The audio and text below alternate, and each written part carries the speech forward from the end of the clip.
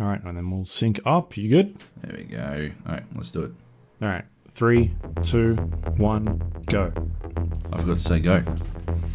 Fucking hell. 3, 2, 1, Go.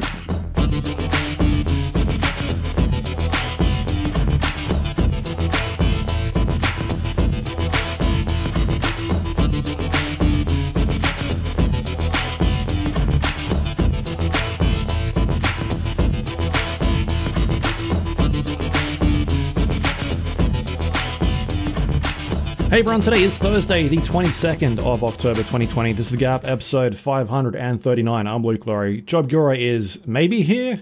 You're off a little bit today, it looks like. Am I? What? Why am I off? What's wrong with me? We tried to do the syncing and you just like blanked. I was... So what?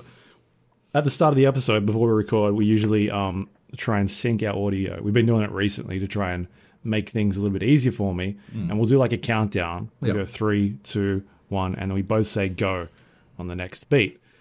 And we did it, and Job just forgot to fucking say anything. And he just was like sitting there looking.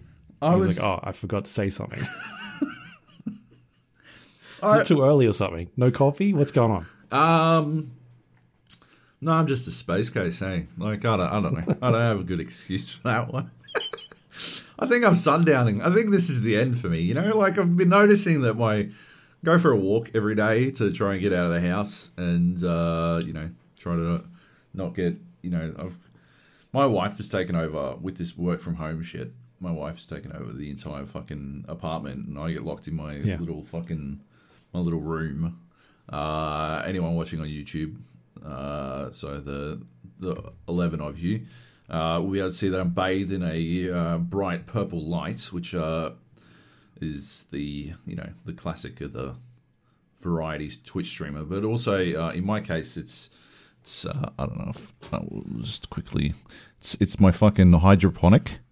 I've gone full on. I've gone the whole hog. I've got alfoil taped up on my office windows now to block out the heat and the light.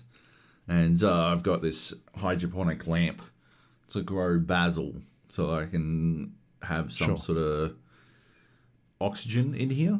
And I don't open my window until like after 11 o'clock because the apartment itself faces east. Right? And so the sun just fucking bakes this room. And I'm extremely worried about having 3 monitors, a giant fucking PC, and what will inevitably be 2 next-gen fucking consoles all in this one room. Because what I think is going to happen is I'm going to get slow roasted anytime I have more than, I have my PC on and one of these consoles. The entire room is going to reach an average temperature of about 60 degrees. And if I sit in that for 9 hours, that's it. Chuck me on a grill and baby, you've got some fucking slow roasted Job. Right? Just the full reverse sear Job. Get some rosemary in there, you'll be all sorts of spices. Yeah, exactly, yeah. Cram some fucking garlic in my ears. Easy peasy. Anyway, point of this. The work from home thing seems to be pretty,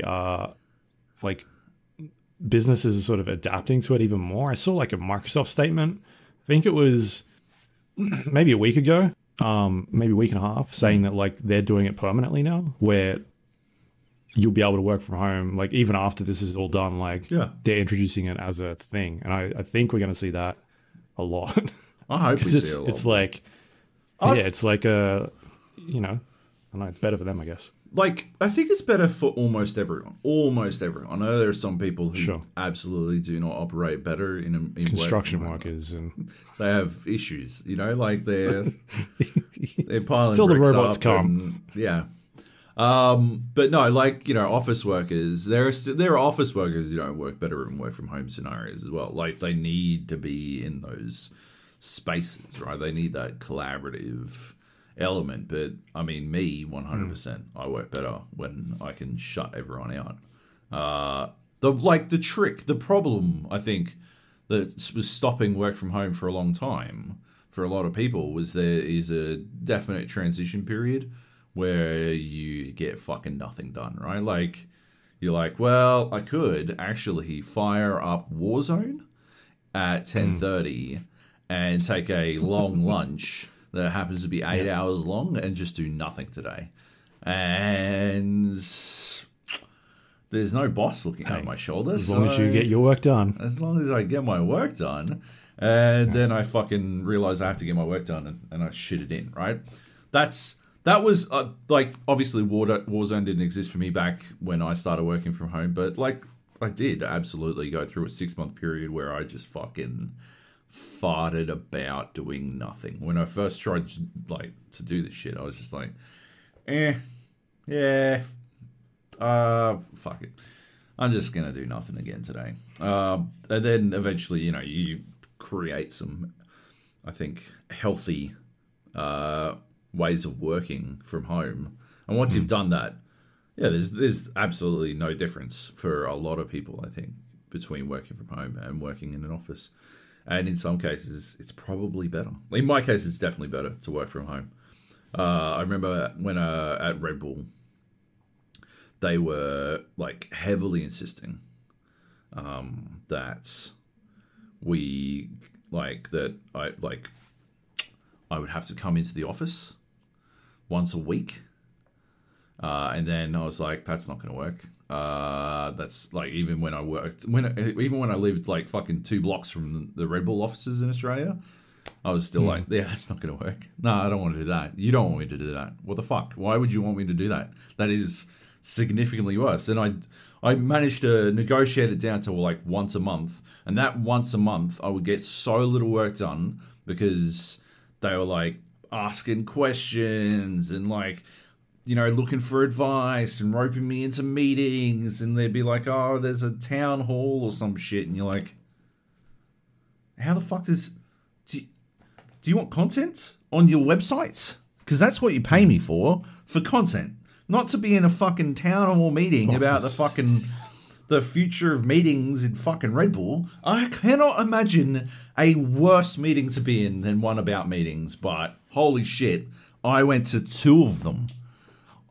Did they schedule them only on days that I was going in? Or was that just every day they would have a meeting about meetings? Was that just something they did very regularly and I just had no idea? Fucking insanity. Anyway, so me working from home, it's been weird having my wife working here because, I don't know, she was adjusting for a long time, so she just sort of fucking wander into my office while I was fucking typing away and she'd be like, hey, what are we going to do for dinner? And I'm like, I don't know, it's fucking 9:45 in the morning. Maybe we could revisit this topic in 7 hours or something. Let's look into that. Yeah. And she'd be like, oh, okay. And then she'd wander away. And then 15 minutes later, she'd be like, do you want a cup of tea? I'd be like, I want to finish this fucking sentence. Yeah. That's my dream. I get that as well. Because my office is next to the kitchen. Yeah. And so if my wife walks in and starts talking to me, I generally got headphones on and she'll be talking to me and I can't hear her. Yeah. But she'll be in the kitchen. I'll be like, are you trying to talk to me? I can't hear you. That's the worst. And this is a constant thing. You hear half a syllable of a word and you're like, I don't want to look like a massive cunt. So obviously I have to respond to this. But the other thing is for me, I don't know if she's talking to the cats or if she's on a phone call or something, because her office is also sort of in our lounge room. Yeah. And then at other times she would come in and she'd just start talking to me. I'll be like, I'm literally in the middle of a sentence. It's very hard for writers to just stop and be 100% full attention, because then you lose your train of thought. Yeah.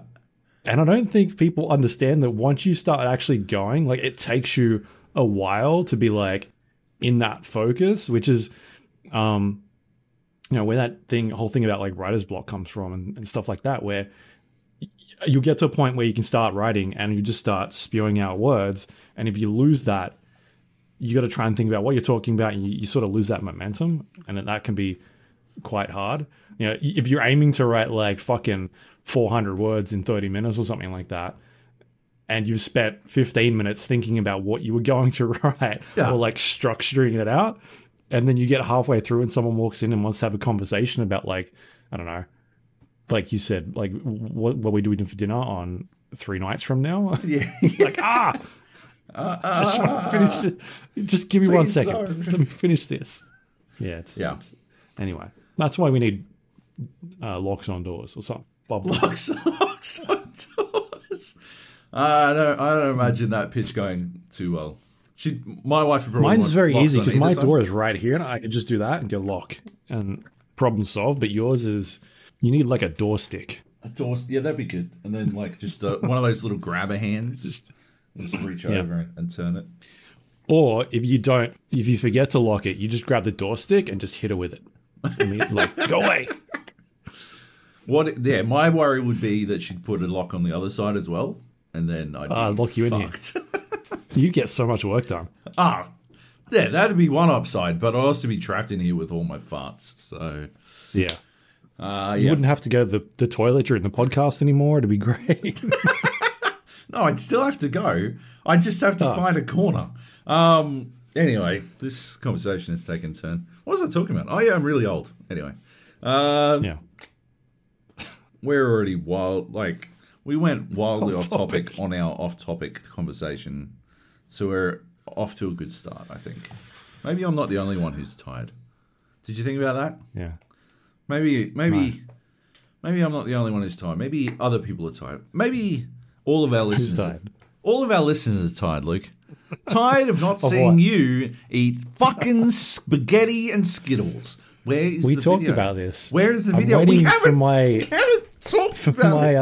Burrito. Stop delaying. My burrito? Stop delaying. There's no such thing. We have about 6 bets that have gone on, and I've won like 85% of them, and I've not seen anything. I remember the last one. You did get your fucking one of your burritos, okay? No, you did get one of your burritos. You got one of your burritos. You absolutely got one of your burritos. That is not a lie. You lived next to the fucking Mad Max, and you got your fucking kilo burrito. Yes, oh my God. You are making things up now. What is going on? What is going on? Fake burrito. Fucking unbelievable. So if I mail you a kilo burrito, right? It's going to stink. That's not my fucking problem. You will have your fucking kilo burrito. Does it just has to be a kilo of burrito, right? I could make it myself, right? I don't know if it was a kilo burrito. I can actually look this up. I'm pretty sure we got it saved somewhere. If it was in like a Game of the Year doc or something, I'm not sure. Let me just have a quick look. Does now feel like an appropriate time? Oh yeah, the people want to know.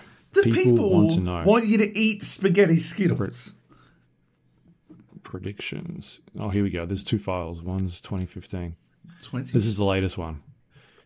All right, this looks promising. I'll go through some of these because it looks quite funny. The next Rockstar game, you said it'd be called Red Dead Revenge. Yep. I said it'd be called Red Dead Revenge. So we're both wrong there.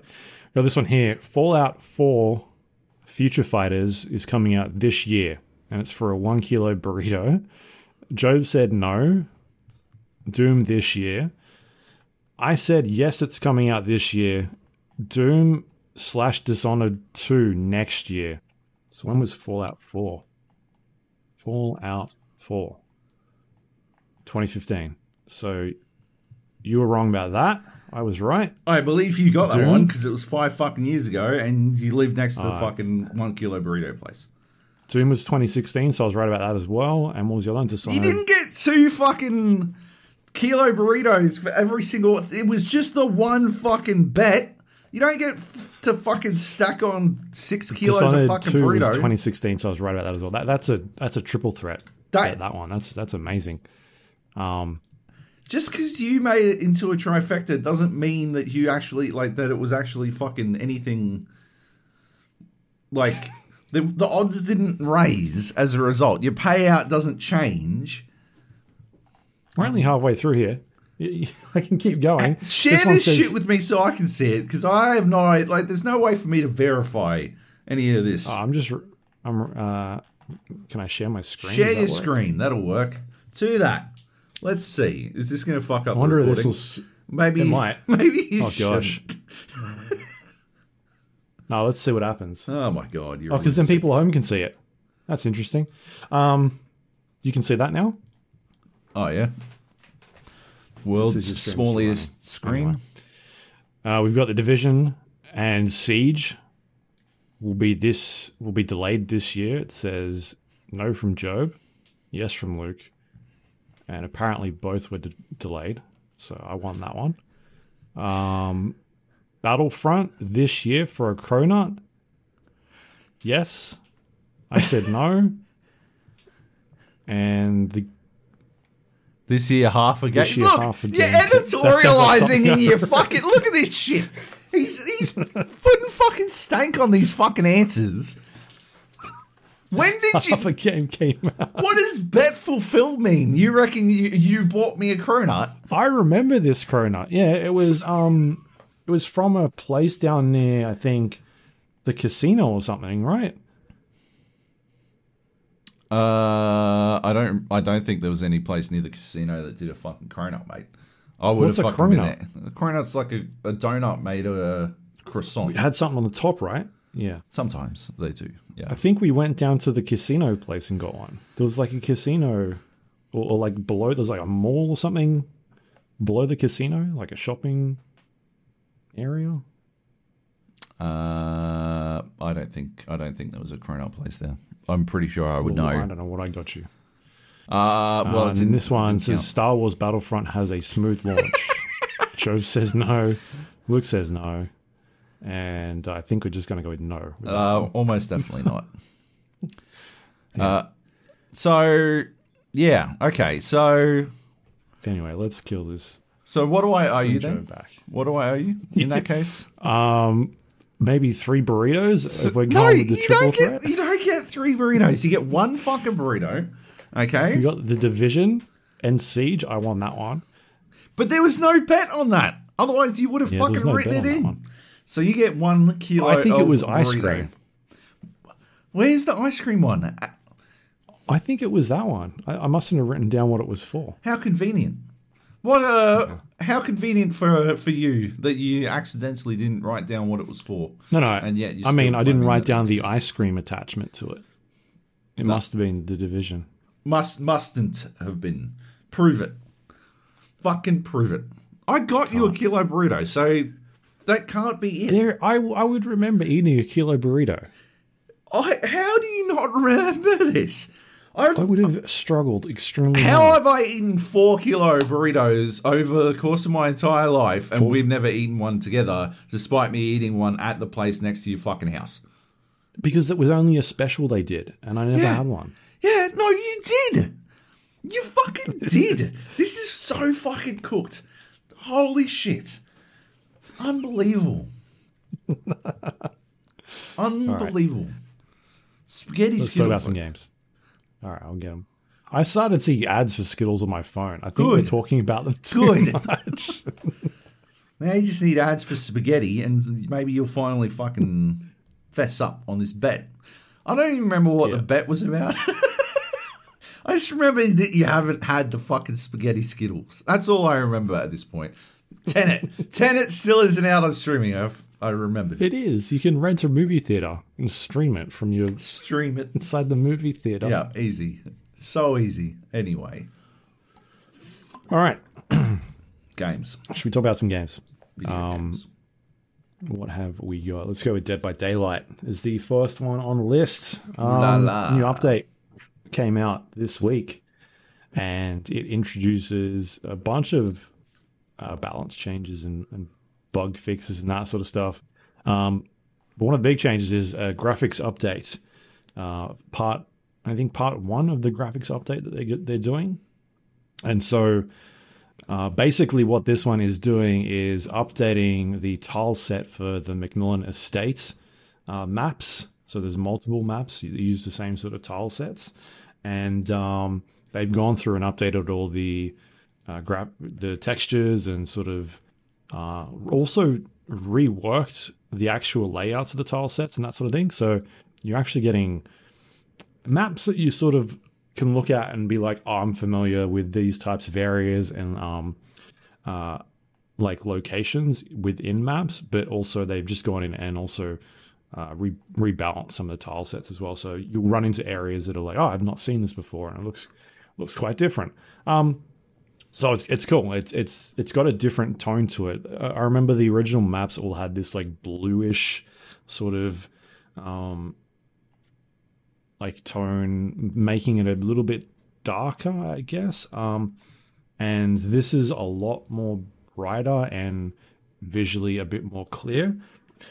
And in saying that, I think I don't like it as much. I think the updated textures on the environments and the detail that they've added in some of the like tile sets now are a lot better. But in terms of the visual style, I don't like it as much. I think it's too bright. I think that it's supposed to be a game about hide and seek, right? And by making everything visually clearer and the colors a bit brighter and that sort of thing, it sort of makes it a bit harder for you to, well, I think on both sides, it makes it harder for you as a survivor to be able to hide in places like tall grass or in a corner. Yeah. And I think that ends up making it easier for the killers to do their thing, and that sort of changes the dynamic of the game a little bit. It sort of disappears as a horror game, like it's slowly fading away from a horror game and moving more towards like an action game, I guess, like trying to keep that pace up a bit more. And that was always something that was the struggle with Dead by Daylight, at least to start, is like trying to find this balance on how long a game's supposed to last for and how do we slow it down a little bit. Like we want to make some of these killers a bit more menacing and not be as fast paced, because there were games where they would just go on so quickly, and that's when they started adding in like the progression on generators being able to regress and go backwards, the kicking, as opposed to just like people just smashing through generators and finishing a game super quickly with the killer not doing anything. And so I think by moving away from, and this could be unintentional, I haven't looked at the feedback, this is sort of just my personal experience, but the moving away from it being a bit more darker, muddy sort of visual style is, I think, maybe the wrong direction of this, where this game is going. And I think that is not necessarily just this Macmillan Estate rework. I think this is a tone overall with some of the maps that I've seen they've introduced recently. They're a lot more brighter and colorful. I think it's colors. That's what I think. Yeah, colors as well. Because I think what they've done wrong with Macmillan is like, have you played it? No, I was I haven't played on Macmillan. I was jumping in, but I didn't get to choose. I jump in and burn a bunch of the Macmillan Estate that's add-ons, and I kept popping them. I was like, yeah, cool. I probably have a billion of them.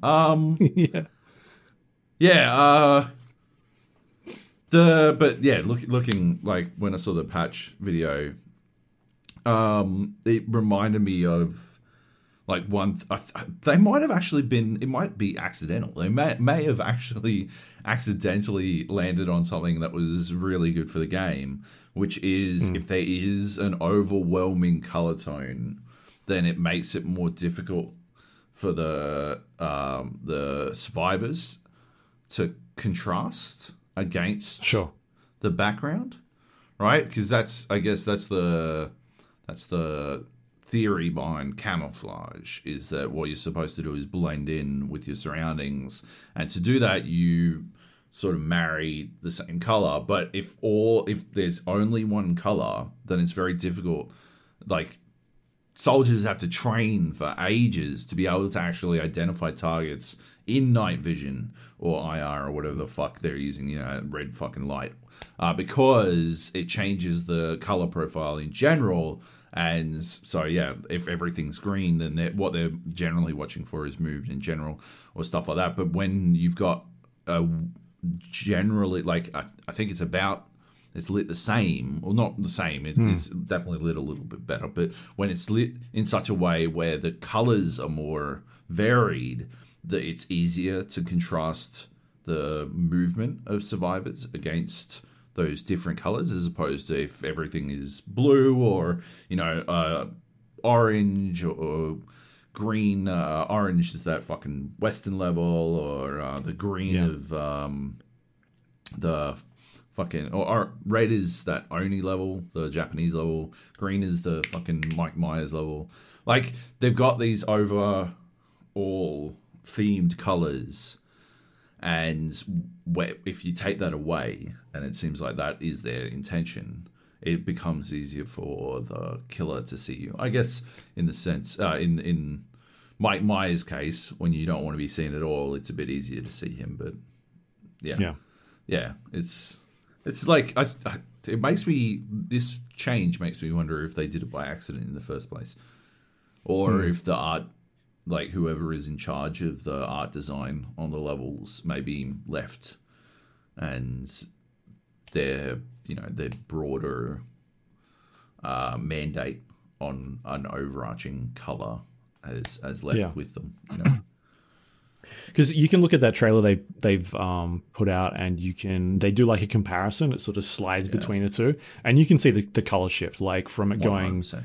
from a blue to a crispy, very clear. And for me, it's the grass that really points it out, because I think as a survivor, you would always have that opportunity to sort of sometimes get away with being able to hide in grass if you were really good, but it just seems too bright now. Like the grass seems too bright.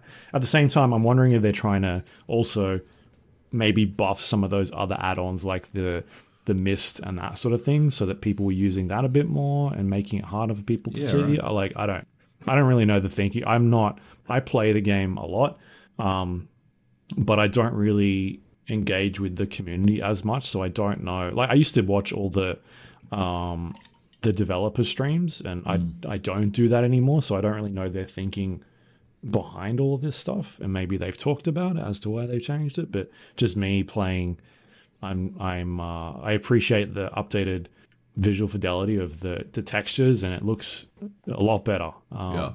But at the same time, it just seems like there's too much light happening in the game. Like it's very bright. Yeah. And I think that should be toned right down. Yeah. So anyway, that's just my feedback. But yeah, man, I'm still playing a bunch of that game. I jump in every couple of days. I think over the last week I've missed maybe 1 or 2 days. But otherwise I'll jump in. I'll do my like couple dailies. I played for like 3-4 hours yesterday and like 3 hours the day before. I'm being right back in there, messing around, and I'm playing a bit of both. Like, by having the dailies in there, it kind of forces me to go, I'm going to go try some of the survivors, because I usually just play killer. And I'm sort of grinding my way back to rank 1 killer. I think I'm at like 9 or something like that. I'm just destroying people. It's disgusting. But as a survivor, it's a little bit more challenging. I feel like I'm doing pretty good as survivor. It's the other people that I'm playing with that are sometimes struggling a bit. And because the last time we played, you and I together, they just rolled out that new matchmaking, the new ranking system, and remember it broke everything. It's fixed now. Like, for the most part, you get people that are the same ranks as you. And I've come across killers where we have just obliterated them. Like, they are, you can tell they're new. And that sort of thing. So the ranking is definitely working in terms of that. So I'm grinding my way through Survivor, trying to build up the rank on some of my less used ones to try and unlock a bunch of skills that they've got and perks and that sort of thing. So yeah, it's been I'm really digging it. So it's a lot of fun. I hope they do make some changes in terms of the visual style of it, but otherwise I'm I still enjoy. The one sort of thing that I don't like that I've played recently is the I think it's part of the Silent Hill pack. I could be wrong, but it's like a school and it's multi-leveled, and I don't like that because you sort of get, as a survivor at least, you sort of get the you get a heartbeat sound which tells you whether or not the killer is nearby, and because there's 2 levels, or I think it could even be 3 levels. No, it's 2 levels in a basement. Because it's 2 levels, if they are above you, you don't really know because you still hear the heartbeat. It sounds like it's getting close, so you're always on the worry about like, are they actually nearby, or are they a level above me? Like, should I stop working on this generator? And it becomes this thing of like constantly walking away from where you are and trying to hide, and then being like, oh, they must be above me.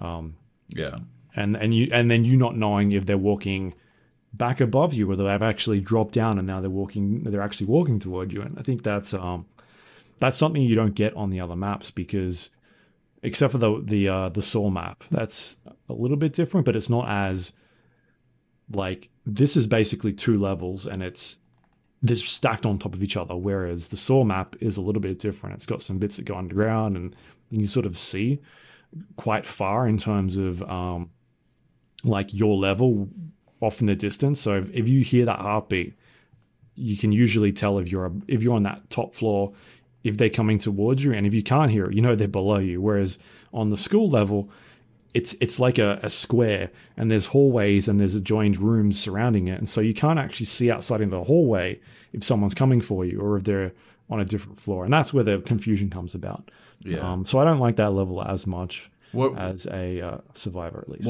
What should they? What would you want them to do to fix it? I think they should just go away from multi-leveled, right? Just levels like that, particularly. I think the Saw one is okay. What if you had like a higher pitch or a lower pitch, depending on if they're higher above you or below you? It'd be like super subtle, but you can like hear it sort of like if you look on a mini map. I don't think and you can see the tiny up arrow or the down arrow or whatever. No, I think I just leave it. Just fuck it.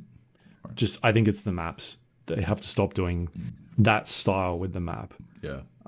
Because it works on something others, like the Michael Myers map with the it's like a little town or like a little suburban area, and there's houses that are multi-leveled, and you can go into basements. Because like the entire area is basically a fucking tube, right? Yeah, but as soon as it's like the entire thing is multi-leveled, yeah, as soon as the entire thing, it doesn't work. Yeah, which is why I think it's not a good map. Yeah, and it's extremely, like, I've played that as a killer a bunch, and I don't think anybody's ever escaped on that map just because of how easy it is to defend everything. Because you can sort of just work it being like, all right, well, I'm just going to defend this generator. So they've got the next 3 they've got to go for are really close, and I'm just going to destroy them if they try and do that. Oh, but that is often the survivor's fault more than anything. Sure, yeah. And that's a killer knowing, like, strategically what they should be doing. Like, there's a generator off to the distance. I'm just going to let that one go. There's no point in trying to do anything about it. Yeah, and it's the survivor's entire mission then to not give up on that one little area, because otherwise they are fucked. Yeah, but that requires a level of coordination that often you can't get with randoms. Yeah. Anyway, so I've been playing that a lot recently, and I'm back in it ever since you put it on our radar again. Yeah. So it's been my go-to game. Like, it'll hit about 4:00 here in the evening, and I'll jump in and play for like 2 hours until I have to go make dinner or something like that. And yeah, it's been good. I'm really enjoying it. And I'm having more fun playing as a survivor now as well. Sort of like learning the ropes of that. It's been fun. Cool. Anyway, that's Dead by Daylight's out on pretty much everything at this stage. Yeah. I think these graphical updates also went out on console platforms as well. They would have to. Yeah, from what I because they added crossplay, right? So now it has to be uniform across the board. So yeah. All right. Cool. That is it. What do we got next? What's up next? Next up, we got Torchlight 3. Sure. So I talked about this a couple months back when it went 1.0. Sorry, it went early access. And over the last week, it has gone 1.0. And the last time I talked about it was not having a great time. And so Torchlight 3, for people that don't know, it is a isometric RPG loot game sort of brought to life after we had this lull of Diablo. Like when they weren't making Diablo games. This is like some of the... I feel like there were people that were on the Diablo team that went and made this. I don't know if they're still there. But that's kind of when Torchlight was created, and they made a sequel, and then they made this third one. And so my last time playing this, I was not having fun with it. I think the biggest problem that I sort of walked away with was the lack of escapability, or like early on in the game, just not giving you anything and feeling like you would get trapped amongst the enemies in the world, and they'd sort of swarm you and surround you, and you'd just constantly be dying all the time. And so I didn't... when this hit 1.0 the other day, I was quite surprised because I thought it was a quick turnaround. And so I thought I'll jump in, give it another try, and see what they've done to it. And this time around, I've had a lot more fun. The escapability skills on this particular character I was using, which is like a robot, like a steampunk robot. And they've got an escape move now. They got this dash thing that they can sort of barrel through enemies that knocks them out of the way. And so I didn't have any problems getting overwhelmed by enemies anymore. It was pretty... the maneuverability of the character was much better than what I played last time, so that was pretty cool. There seems to be a lot of content in this game. Like, I've played for... Let me check. It says I've played for 8.5 hours at this stage. And I've just gotten to the second, like, themed area, which is a swamp. And it seems like I've got, like, 2 more areas to go. So there seems to be a bit of content. It is dragged out in terms of its theme. Like, you're in this one location for maybe 6 hours, and the tile sets are pretty similar, like, for the most part. Yeah. And you're running into the same lot of enemies, and same lot of creatures, and same lot of bosses as well. It's got this thing where they're called, like, phase events, and you can go in them and you can fight bosses that you've fought before, but they've leveled up to sort of your level now, and you can fight them and earn more gear, and it gives you a pet as well, and that usually takes a little bit to kill them. But otherwise, like, it's pretty grindy in terms of going from one mission to another. There's not a lot of variety in terms of, like, what you're doing. It's pretty much just left clicking, right clicking, and mashing 1, 2, 3, 4, 5 on your skill bar and casting spells and abilities, and then going through and like going through your quest log and completing everything that's in there. And there's not really any, like I said, variety in them. It's just pretty much point A to point B, and that's it. There's just not a lot of, like, I don't know. It just doesn't feel like it's really bringing anything new to the genre. Yeah, and that could be okay for people that just kind of want to play a RPG looter game. Just click, and it'll probably satisfy you. But if you're looking for something that is moving that genre forward and trying something different, I don't think it does much.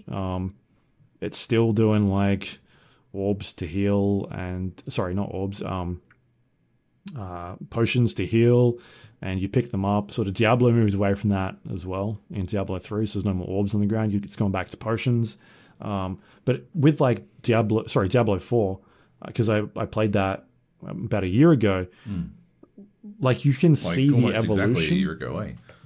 Yeah, pretty much. You can see the evolution of 3 to 4, like the things they've gone, all right, how can we change up the gameplay? And we're going to have these like sockets in your weapons, and when you put certain things on there, the like runes in there, it's going to change the way your spells work, and your spells will behave differently if you put like 3 of these types of runes in there. And so they're moving more towards like a allowing players to sort of tweak and tinker with the way their characters are that affects the way their spells behave, as opposed, so like I could have a build in the game that is exactly the same as yours, but they'll behave completely differently because we've got maybe different runes in these weapons, and so the spells could be the same, but the way they behave and interact with the environment could be completely different, you know. And that's apart from being like, oh, maybe we both got the same character, we put a different spell build in. So they've sort of stretched that out even further, and that's not something you see in like Torchlight 3. It's just it's sort of like the same Torchlight game we've been playing for two iterations now. Iterations now. You know, there's a pet system in there, and you can send the pet to go back to town, but there's no reason to do that anymore, because there's like, you can sort of trade items to increase your luck and that sort of thing. I just don't really see much in there that is like, this is new. Remember when Torchlight first came out? I was like, oh, they've got a pet, and you can send the pet to town, and it'll sell you stuff. That's smart. That's cool. Yeah, there's nothing like that in here that I've found yet, and so that's why I'm kind of a bit disappointed in it. Yeah. So there was, like, people were complaining about it being, what were they, like, there was a big complaint when it first launched. It was like, it's too MMO-y, or it's too, like, mobile gamey, or people were, like, fucking mad about something. I think the thing people were mad about is that initially reports were this was supposed to be a mobile game that was brought across to the PC. Right. And I think people get upset about that. I mean, you look at fucking Diablo Immortal, right? Like, I've played that game, and I'll probably play that game when it comes out on mobile, because it felt pretty good when I played it. Sure. But also, like, people were fucking upset about that, right? And so I think that this is a similar thing where this was initially supposed to be a mobile game, and it doesn't, I don't know, it doesn't feel like it to me. Sometimes this stuff translates okay, like when Diablo was brought across to consoles, and they figured out how to do it, and they did it really well.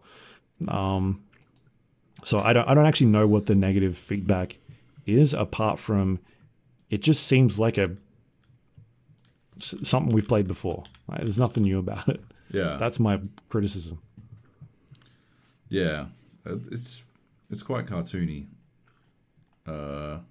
which I guess traditionally ARPG fans have railed against.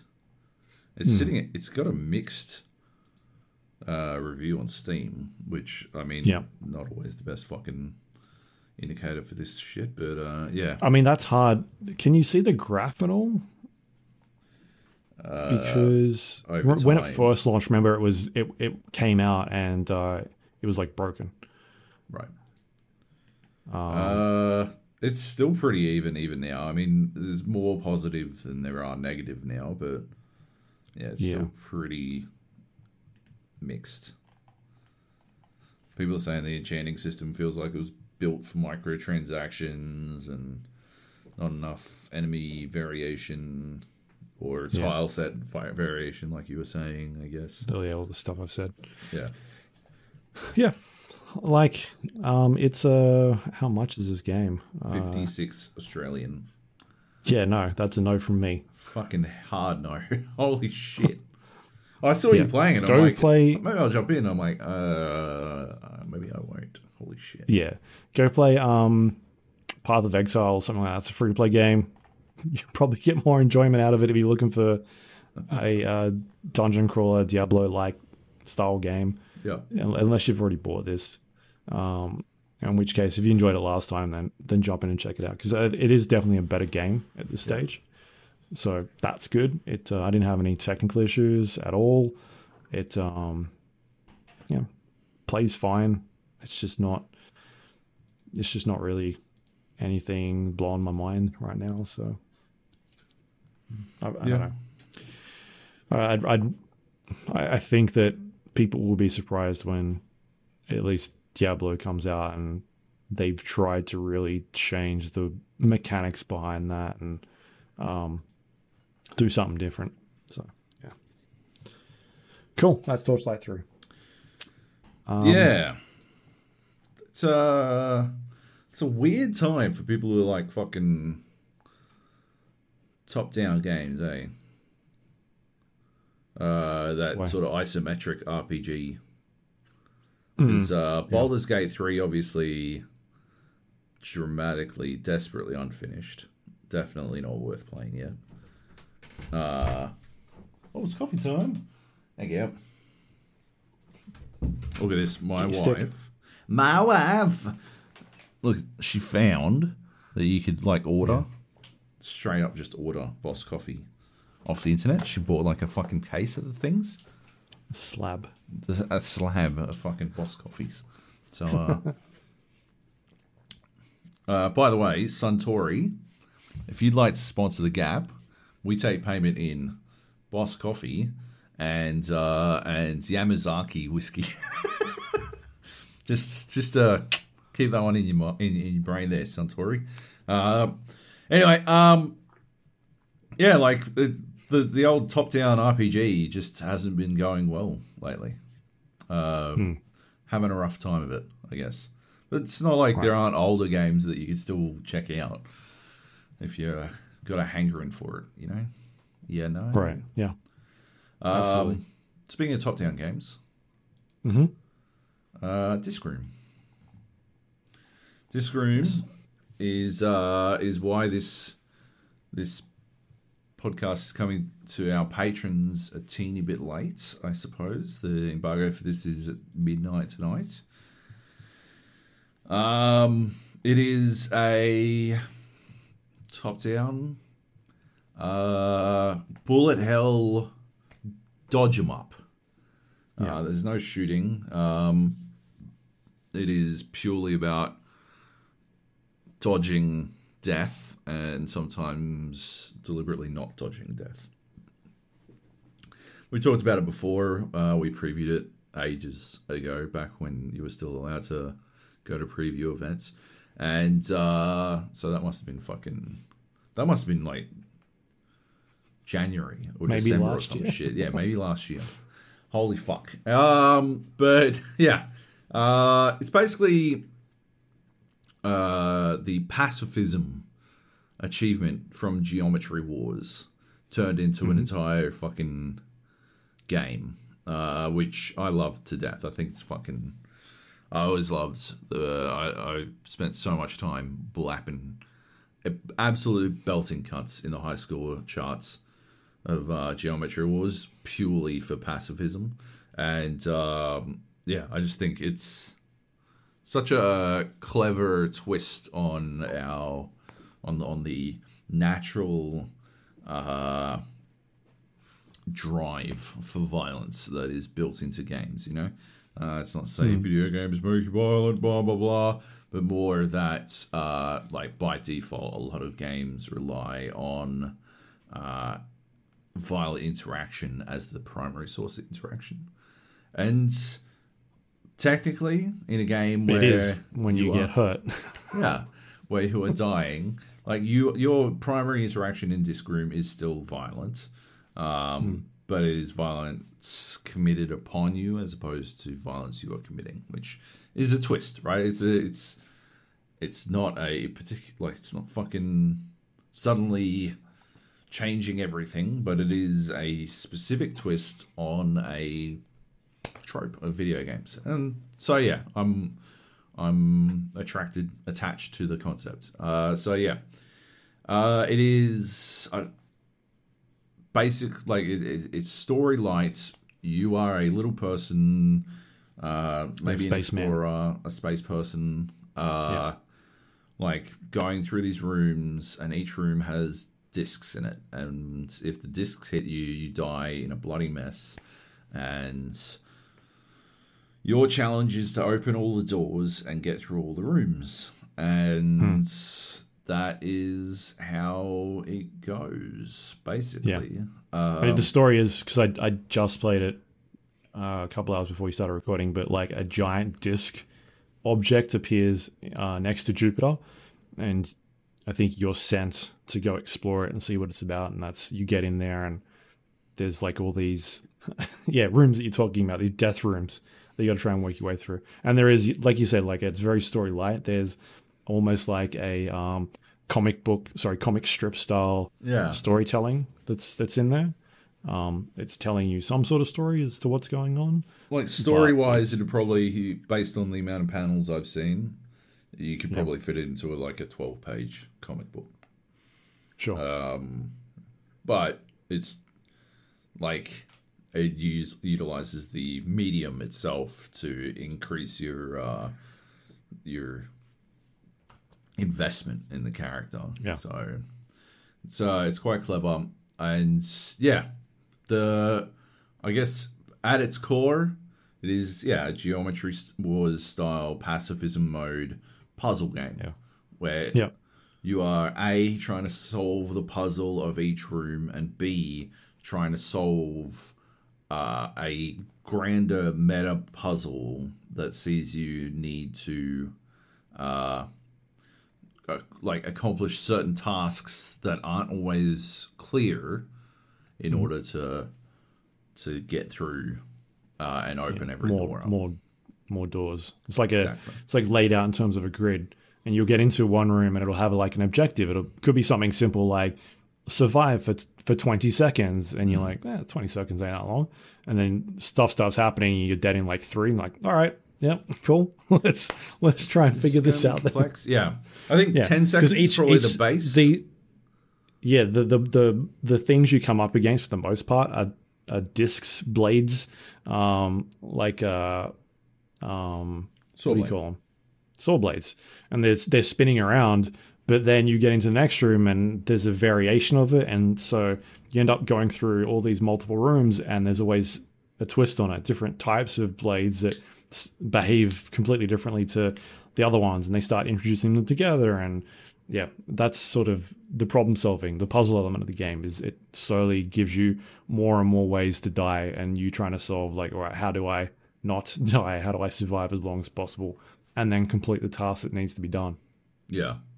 And those tasks switch things up on you as well. Like it's not necessarily how do I not die sometimes, because like there are a number of tasks that evolve. Like by the end of the game, I think it's like die to 60 different disc types, which involves going into a room and deliberately searching out a specific disc and then kamikazing into it. And that is fucking tough on some of these levels. Some of these levels, I've seen how far you are, and I know you're not quite up to one of these ones yet, but there's one where you have to survive for a certain amount of time before a disc will even spawn, and then you... I had one of those. I think it was about 35, 40 seconds, and then it spawns in. Right. Okay, so I didn't see... Is it the gold one? Yeah. Yeah, I've done that one. Yeah. Right. I didn't see your time on that one. Weird. The timing...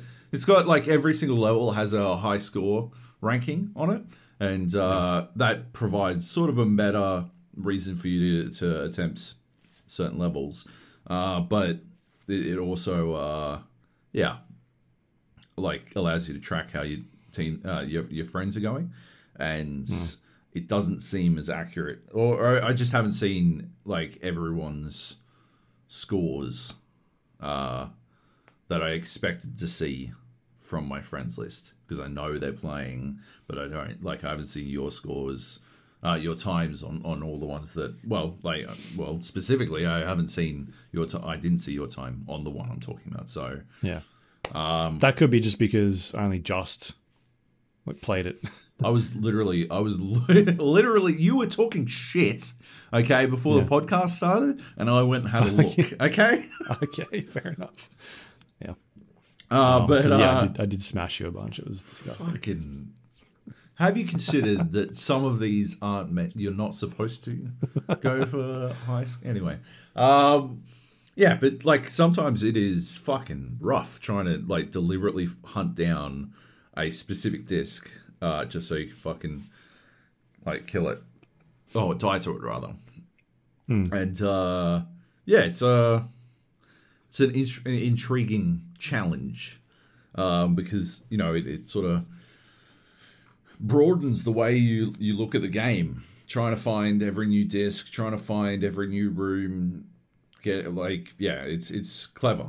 There are some challenges like what Disc Room at its best is when it is doing that sort of thing. It's doing that very subtle puzzle solving where you're like trying to track as many aspects as you can, like trying to track as many elements as you can, right? You're trying to track because what you're doing in Disc Room is essentially information gathering, right? At all times, you are information gathering, and there are a lot of sources of information for you to gather from, which like ramps up the complexity. There is your position on the map. There is your position, like your position in the timeline, because time is one of those things that is very important for you. Like, and so you need to, if time is a line, there are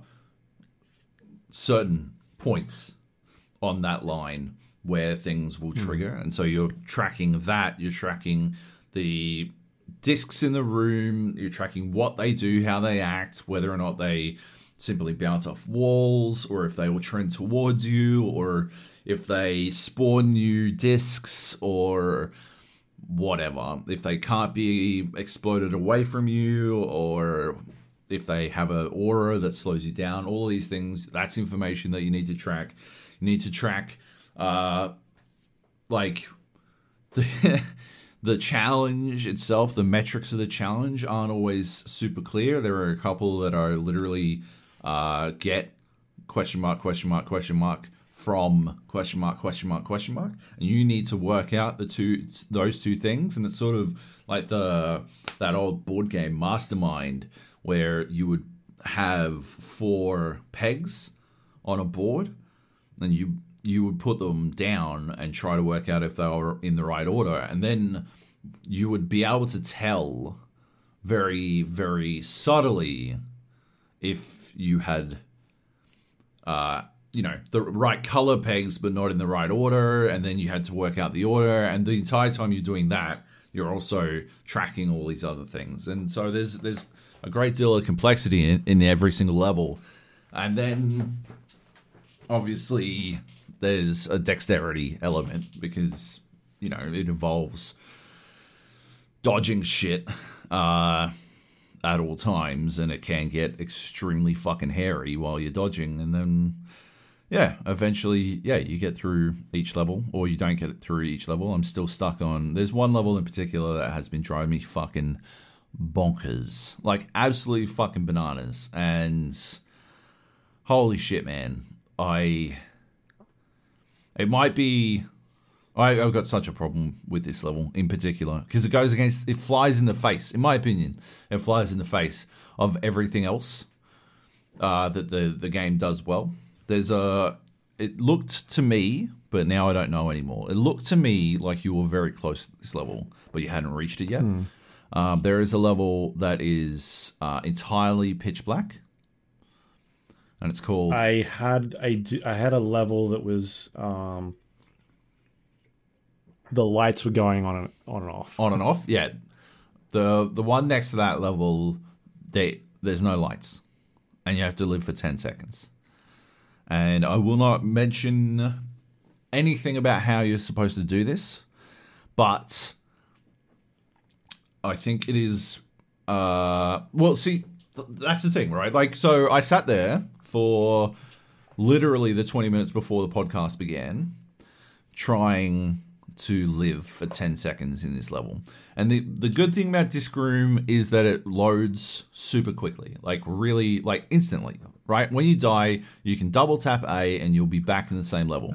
I have done it by accident 12 fucking times. There is a challenge where you have to beat 4 rooms consecutively. And if you double tap on one of the rooms, you have that. It doesn't matter if you just beat the time on it. You still have to fight. You have to do it again so you can beat the other 3 consecutively. It fucked me once, but that's entirely my fault, right?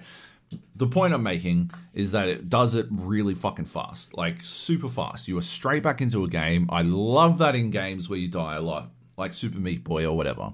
It's got that Super Meat Boy style, or Celeste or whatever. You're straight back in.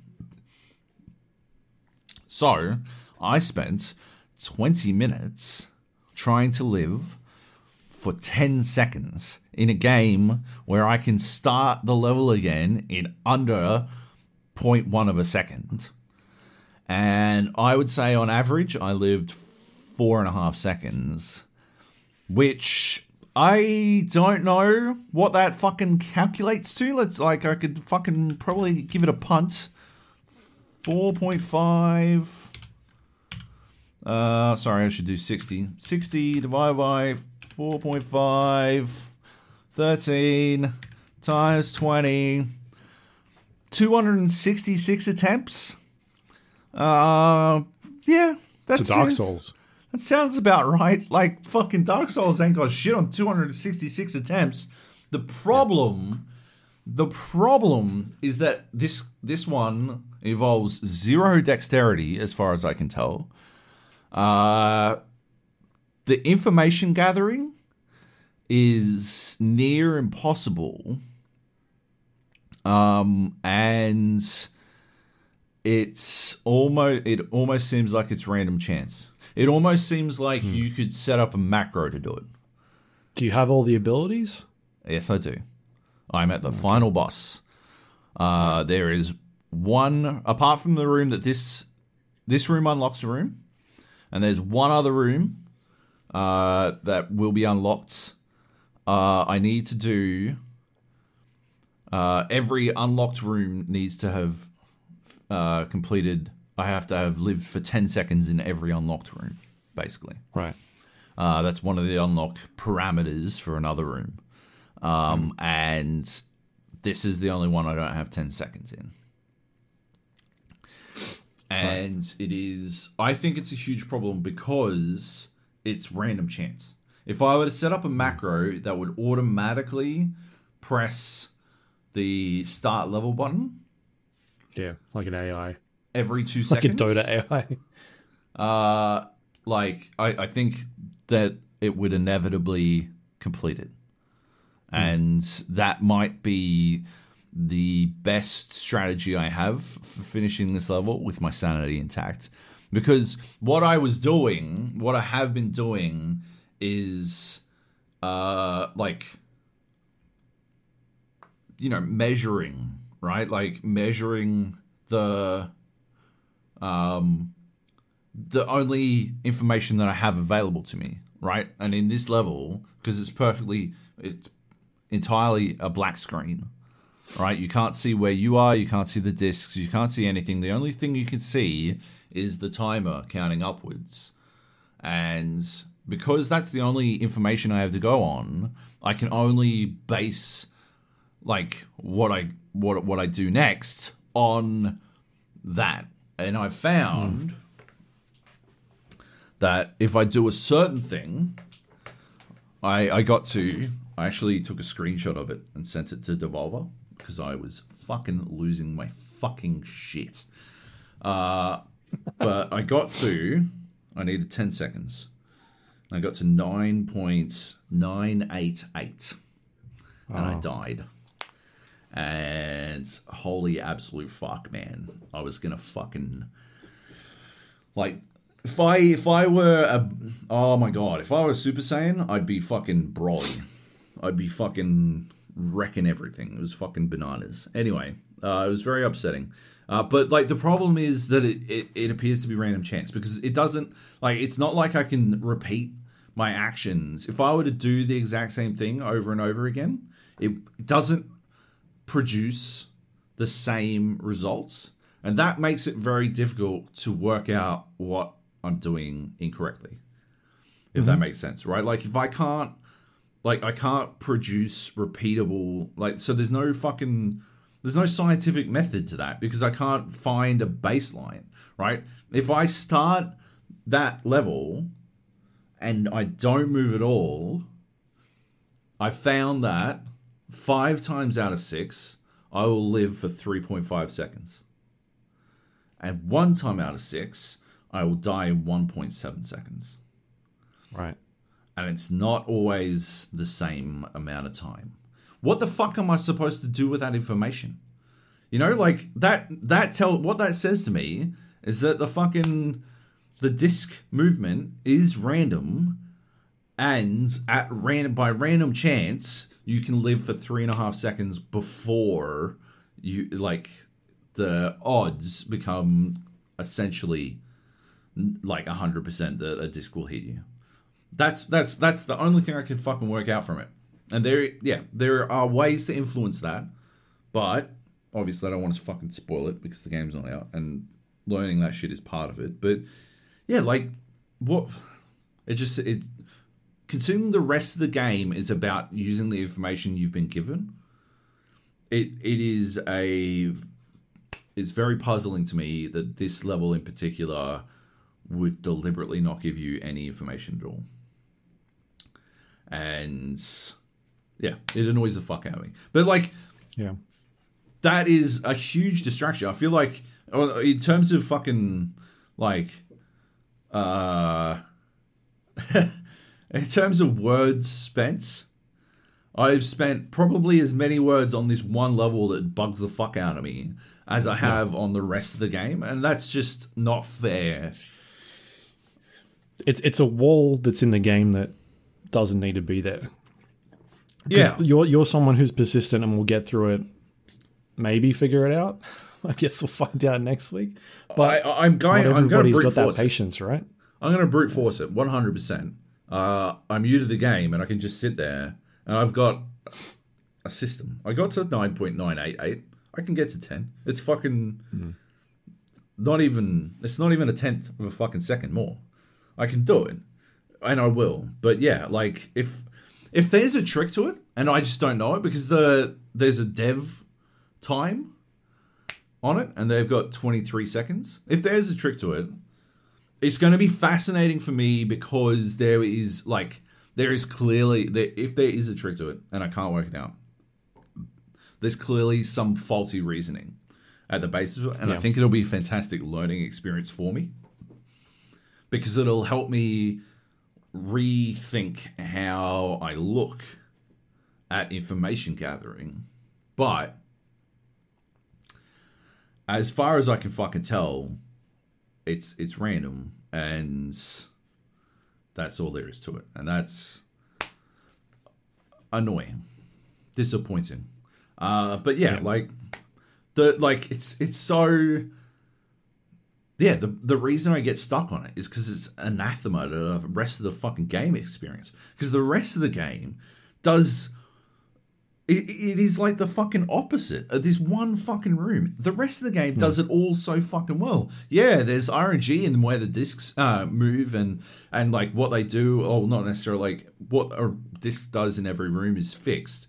But there's RNG in the way they move and where they move and all that kind of stuff. There's definitely that, but it's all so manageable because you have enough information to actually get through it. It's just not something you can do in this one level. And it's disappointing because I was fucking locked in.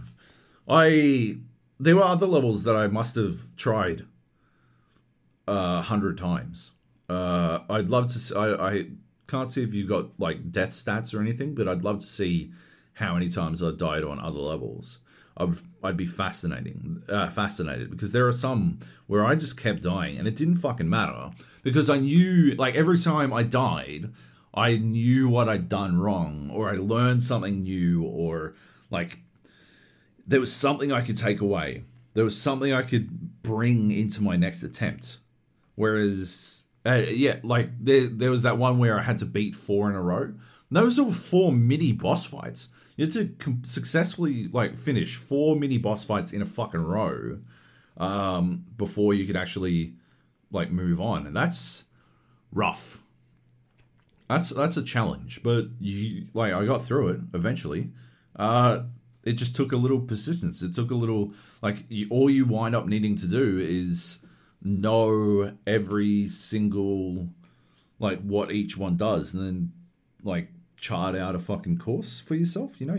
I went from hardest to easiest, obviously, but even then, I'd spent so much time on the hardest one and the second hardest one that by the time I did one run where I did the first one perfect, second one perfect, third one perfect, and then the fourth, the easiest one, I hadn't been there for so fucking long that I died instantly because I had forgotten how that one played out.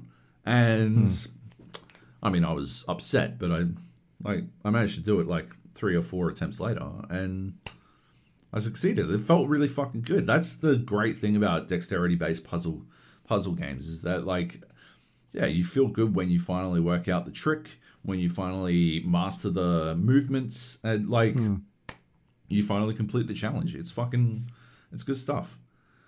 Yeah. Yeah. It's a good it's definitely a good game. I love the Geometry Wars concept of pacifism, and I think it does a really good job with it. I haven't finished it because I am I'm stuck on this one level. It's not even the last level. It's just I can't bring myself. I can see you can press start and you can switch. The start button is really useful because you can see what levels still have discs that you haven't unlocked, and what levels it does it a yellow outline around any level you've gotten 20 seconds in, and all this kind of stuff. I wish it did some sort of fucking icon for 10 seconds, but you can see at a glance a lot of information just on the start screen alone. You can switch between levels very quickly and all that kind of stuff. So I can see from the map that I'm very close to finishing this game. I've got, like I said, 2 more rooms to unlock, and the last boss fight. And I just don't want to do the last boss fight until I've finished this fucking level. I'm gonna be so fucking mad if there's some fucking secret fucking power that you get after you beat the final boss that allows you to. Oh my god, I'm gonna fucking. Has anybody else got a time on the leaderboard for that level? One person, and they got it the dev? 8.6. Oh, the dev has 23 seconds, which I can't fathom. Which is the only reason why I'm worried that there's some fucking power up you get where you can light up or some shit. Or maybe it's an actual, it's a pattern. It's not random. But it's definitely the actual level. It's definitely random. I literally sat there. For I don't know how many of my fucking deaths, literally just starting the level and doing nothing. And it's not the exact amount of time. It's always around 3.5 seconds. But then B, there are those times when it's 1.7 or 1.4 or whatever. I even tried to work out if there was a pattern in that. I've gone full down the fucking rabbit hole on this one, and there's no pattern that I can see. And that's weird. It seems like it's, I don't know, maybe your game's broken. Maybe you... Well, yeah, nobody else on my fucking list has beaten the fucking the level. If I see anyone do it, I'm gonna ask them. I'm gonna fucking ask them. I'll be like, the torch. Use the torch. You're like, what? Use the torch. I'm like, what the fuck is the torch? Yeah. All right. I played about 25, 30 minutes of it so far. I'm enjoying it. Like you said, it's very good. It's out now. It's on Steam at the moment. By the time you hear this, it's available for free demo as well. Free demo download if you're not sure and you kind of want to go check it out. But it's pretty cheap. It's $14.99 US, which works out to be what? $20. 18? 21 $20? $21.50 apparently. I definitely recommend checking it out. At least play the demo, just to get an idea of it. If you enjoy that style of game, you'll definitely get a lot out of this one. I played it for apparently 7.4 hours. What? And Far out. Yeah. Okay. 0.4 of those hours definitely on this one level. At least 0.4. Maybe 7 of the hours are on this one level. I don't know. Right. Yep. Okay. But yeah. Disc room. Disc room. There you go. What else we got here? Disc room. I don't know. What else do we have? It's all your stuff. Jackbox Party Pack 7. Jackbox Party Pack 7 came out last week.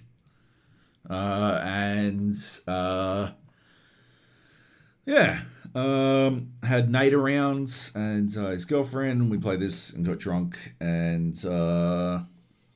it's good fun. I mean, if you enjoy the Jackbox games, it's an interesting one because I don't think they necessarily go hit miss, but they've had some misses before. They've had some. I don't have Jackbox Party Pack 4 because I played it at Praetorian's house and I thought it was garbage.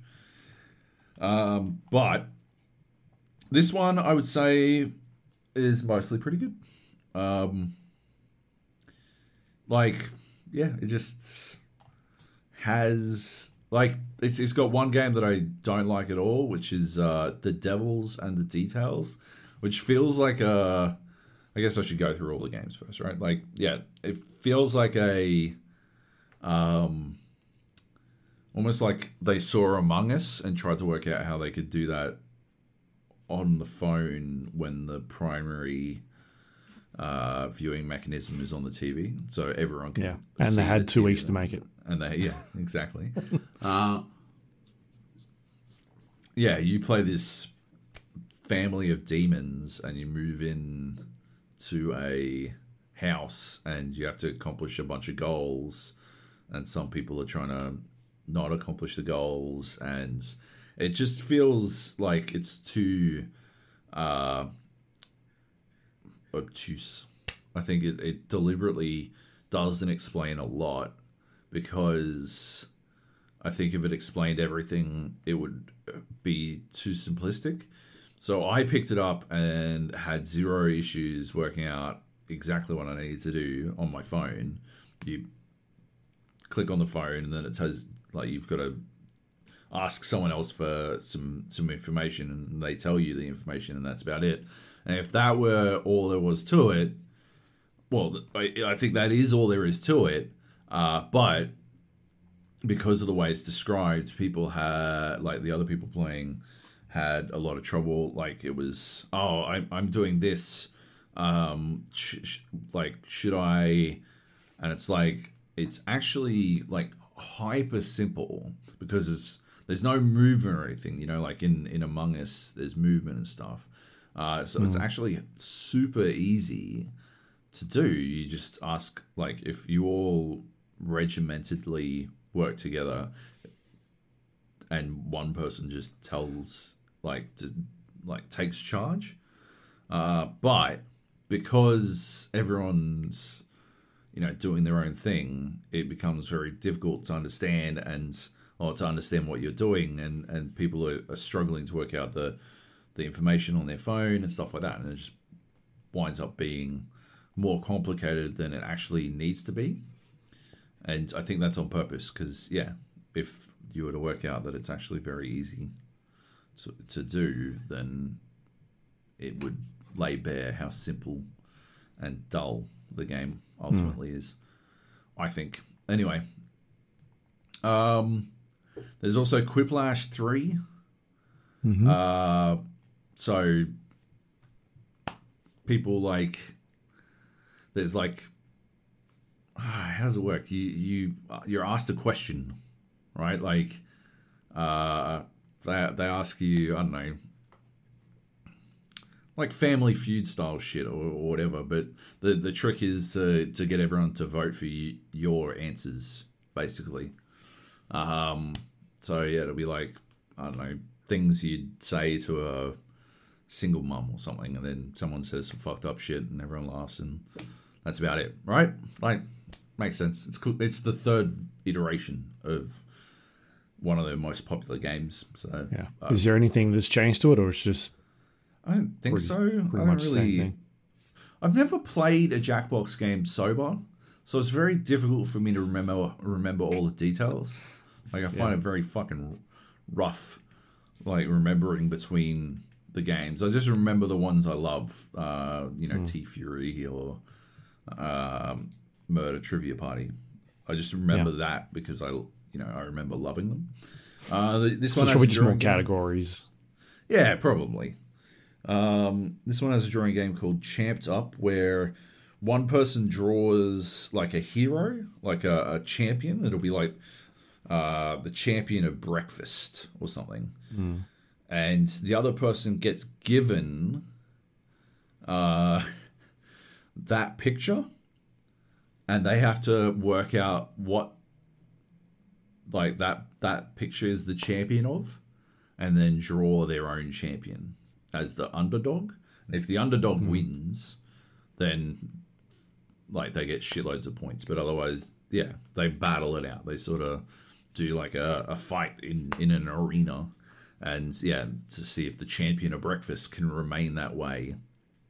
And it's just, yeah, it's a drawing game that's pretty goofy and just results in people drawing dicks, which always entertaining. It's classic.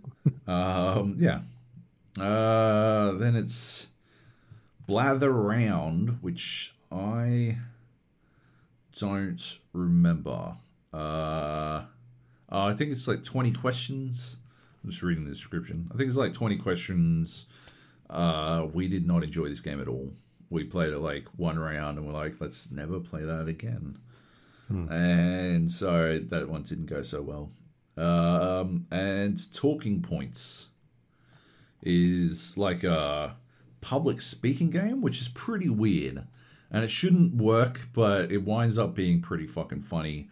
You're given a topic, like at the start of the game, everyone writes down these topics. The importance of being, and it's like Mad Lib, so someone adds in whatever the fucking next word is. So it'll be the importance of being a cunt or something. And you get that as your topic. And then one other person is selected as your assistant. And they... So what happens is you're doing like a PowerPoint presentation on the importance of being a cunt. And yeah, you're like, today I'd really like to talk to you about the importance of being a cunt. It's important for a lot of reasons. And then the assistant will put up the first slide, and the assistants get to pick what slide you're doing off of like a bunch of fucking pictures, like 8 pictures or something. And the assistant's job is to like fuck you up, like to throw you off as much as possible. And so they'll pick a picture of like, I don't know, fucking eggplants or some shit, and you'll have to fucking dance around while a picture of eggplants is in your presentation. And yeah, it's like, it's dumb as shit, and it shouldn't work as well as it does. But I think like for a party game where people have been drinking, it works out pretty well. Yeah, sounds good.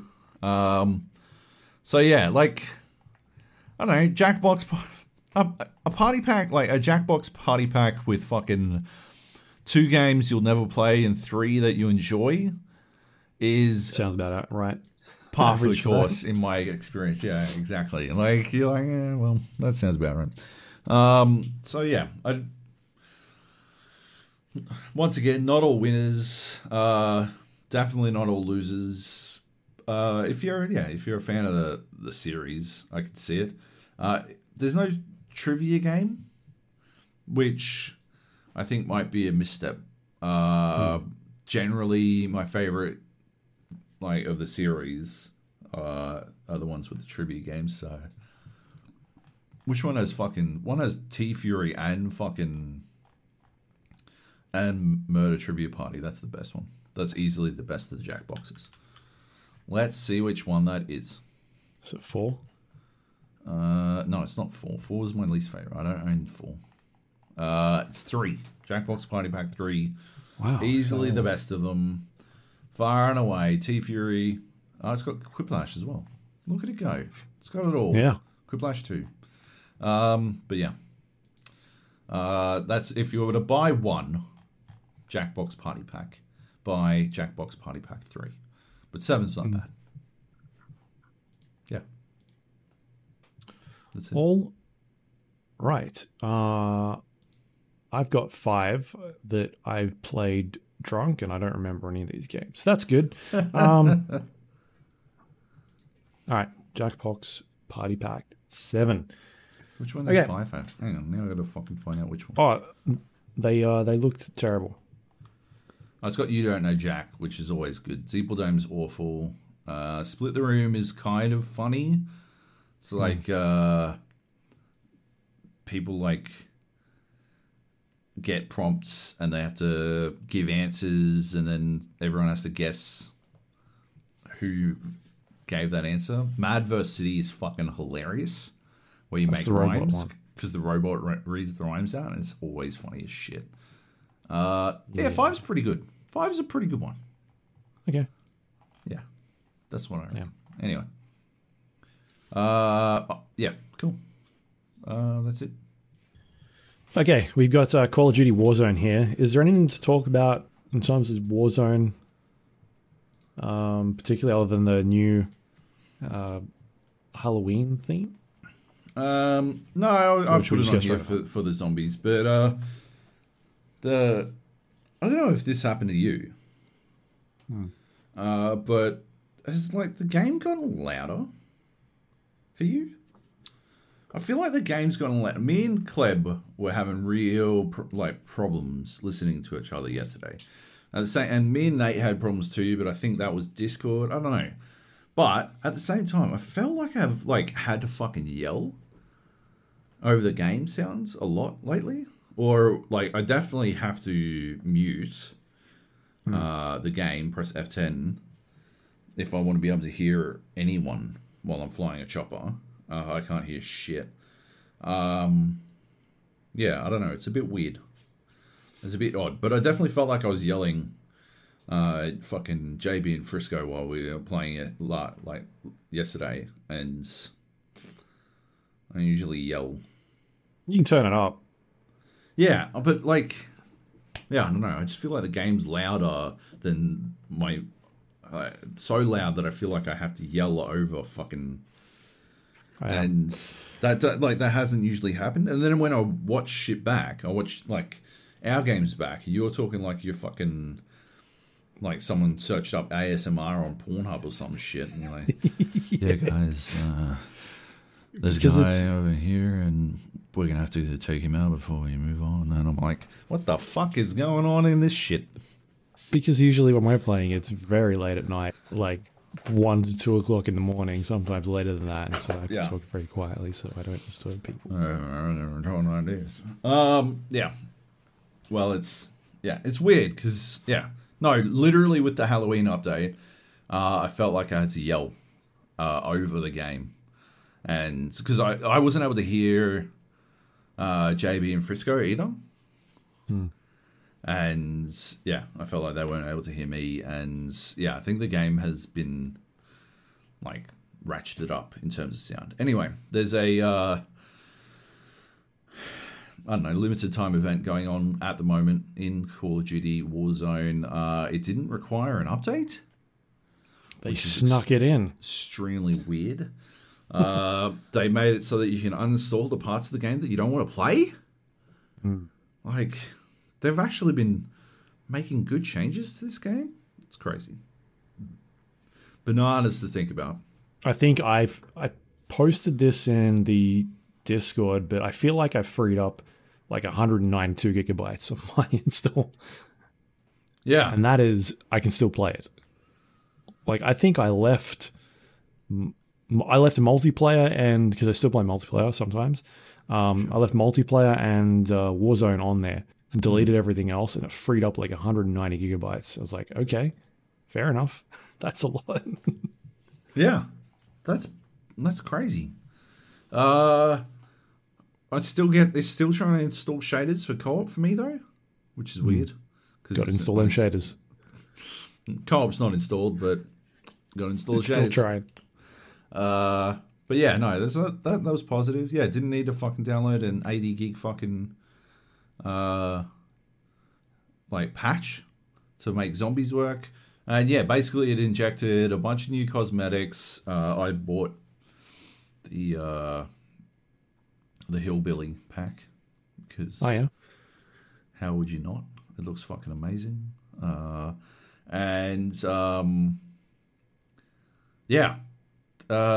limited time event. Well, two. There's trios at nighttime in Verdansk. And then there's zombie trios, or zombie royale, I think it's called, where when you die, you become a zombie, and zombies can jump further and move a bit faster, and they can EMP to take out like gadgets. Yeah, gadgets, and they can throw gas grenades, and they don't suffer fall damage. And when you kill two people, you get 2 syringes. Sorry, you don't need to kill them. You just need to get 2 syringes. Once you got 2 syringes, you can then respawn back in with whatever weapons you had. Yeah. When you syringes left on dead bodies. Yeah, dead bodies drop these syringes. And they disappear when a zombie takes them, so they're not like an infinite resource. Mm-hmm. And yeah, you can. Holy shit! It is hectic, man. Like you die, become a zombie, get your 2 syringes, and then like land, die, become a zombie, and you can just do that to keep cycling in. As long as you prioritize syringes, you can like keep coming back. And holy shit, man. Like, yeah, it feels like it's always fucking going. Like, it's just fucking... There's a reason to keep playing. Yeah. Which was the problem that Apex had. Exactly. When they did their Halloween zombie mode. Yeah. People just became a zombie and left because there was no reason to stay anymore. Yeah, right? Like, and that ruined the game entirely. But this, like, you get to the end of, like, me and Kleb won a game with a rando. And, like, I don't know how many players were still in the game, but there were a fucking lot. Like, loads of players still cracking through this fucking game non-stop. And it was fucking hairy as shit. Like, you don't know how you're supposed to get through that shit, because it just keeps adding up. And you're like, I don't fucking know. Like, what? There's still fucking... How many did we have at the end of this game? There was still fucking, like, 30 people in the game when me and Kleb finished. Like, that's ridiculous. That's hairy as shit. That's high octane. And the way you win is you're the last human alive. Or your team has the last human alive. And so we won this game by me spawning back. I was still floating in as a human spawn when Kleb managed to kill the last human, the other last human. And it just so happened at the same time that the zombies swarmed the second team. Yeah. That seems like a little bit of a design flaw, because to me, that... Like, I wonder how you fix that, because you could potentially do what you did and just stay in the air. You spawned so fucking low. I could have been shot out of the air. Like, 100%. Oh, okay. Well, that's fine. I was thinking, like, it's a proper... It's not a proper job. No way. No. Spawn. Like, it's actually bad in some instances, because it's low enough that, like, if the circle ends near the dam, and we had a couple of games that did this, the drop is low enough that you might not actually get on top of the fucking dam. I had one yesterday. The game I won with Nate, where I died because I spawned back in as a human, and I couldn't actually float over the fucking lip on the dam, and so I was destined to just die in the gas. I still killed a fuck ton of zombies, because if you die as a zombie, you don't come back, right? Unless they buy you back in. But yeah, I killed, like, at the very least, you're still reducing zombie numbers. So I did my best to do that, but I inevitably died in the gas. And then I spawned back in as a zombie, and I was able to fucking body block for Nate for so fucking long, because you can't attack other zombies, but you can stop them. Like, you can get in their way, you body block, and that worked phenomenally well. So yeah, that was pretty good. But yeah, it's a good mode. I think they've done a really good job with it. They've thought it through all the way, and solved a lot of the problems that I think often raise their head in zombie modes, in that people will just fucking quit if they didn't get the role that they wanted, or anything like that. But yeah, it's good fun. Having a lot of fun with it, enjoying it a lot. I wish it was quads as opposed to trios, but yeah, it's good. I'm wondering what happens once this event finishes and we get to the, what's it called, Black Ops Cold War Warzone era. Because obviously, from what we understand, from what I've read and heard, is that Warzone will have a transition across to, Call of Duty Modern Warfare Warzone will have a transition across to Call of Duty Black Ops Cold War Warzone, but it's still going to be the same core team working on Warzone that is now, and they're sort of going to incorporate bits and pieces from Black Ops Cold War. And so I wonder if the zombie element transfers in some way, where they have it as a mode that pops up every once in a while, as opposed to it just being this Halloween themed thing. Because they've got a rotating playlist at the moment in Warzone, where generally every week, I think they're rotating a different mode in and out. And so I wonder if that sort of pops in variations of it, because it seems pretty popular. Like, I've been reading about it on Reddit and was watching some streamers playing it, and everybody's having a good time with it. And it would seem like a weird thing for them just to make available for this 2 or 3 week period and then sort of disappear. I would love to see it come back at some point. I don't think it should be a permanent one, but I'd love to see it rotate in, like you said, here and there. And I think Black Ops Cold War has a zombies mode, and that's an excuse at the very least. You could use it as a opportunity to promo a new season of zombies or some shit if you wanted. So that makes a lot of sense. I think that'd be good. Yeah, but I don't know. Do we want to use that as a segue? I would like it if they translated as little as humanly possible from Black Ops Cold War into any version of Call of Duty that I played, because I hated that fucking beta so fucking much. Oh my god. It was a train wreck, in my opinion. Did you have anything to say about Warzone? We had some fucking good wins. We had that fucking win in prison where we didn't. That prison win that I posted. That was dumb. That was pretty funny. I think we started in prison and it ended in prison. They're generally the only prison games I like, because they're a bit spicy. But the prison games where you start in prison and you have to leave prison are usually not fun, because you end up in fucking farm or in like downtown.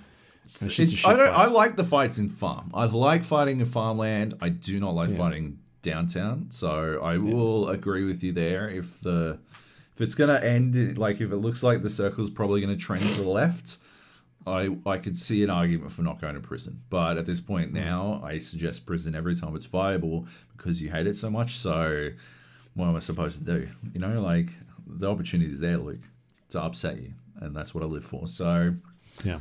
Yeah.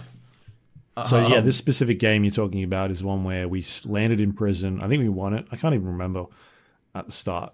But then it ended up basically finishing on prison for the most part. And we held... the video I put up went... I think it was like the last 7 or 8 minutes of the game. And we basically just sat on top of the towers in prison and we're just picking people off, like stopping them from coming in. And it was disgusting. Like, no one You could got get in. 4K fucking damage or something. It was ludicrous. Like, you were slamming cunts. You got fucking... Was it 10 kills and 4K damage or something? Like, yeah. You gate-kept those motherfuckers so hard. Like, anyone out the front of the prison didn't have a fucking hope of getting around because you were sniping the shit out of them. It was spicy as shit. It was very good. Yeah. Yeah, it was a good win. Yep. But otherwise, I've been playing a bunch at night. Night over here. Been jumping and playing a couple hours with the guys. Nate's got this new gun that they put out, a skin pack, which is, I think it's called that. It's like the 8-bit gun or something like that, or 32-bit gun, and it shoots like, it's like hot pink, and one of them is I think it's a P90, and the other one is an assault rifle. But the he hates it. Yeah, SMG is pretty good, and it shoots like pixelated bullets out, like bright pink pixelated bullets, and as they hit people, like pixelated blood sort of spurts out and bounces and the across the flash ground. is all pixelated, and and then when it kills a person, it comes up, and I've only seen this like once or twice because every time Nate's got it, we're trying to get Nate kills with this gun. The body sort of explodes and dissolves in little pixels, and it like flashes up like game over as they disintegrate.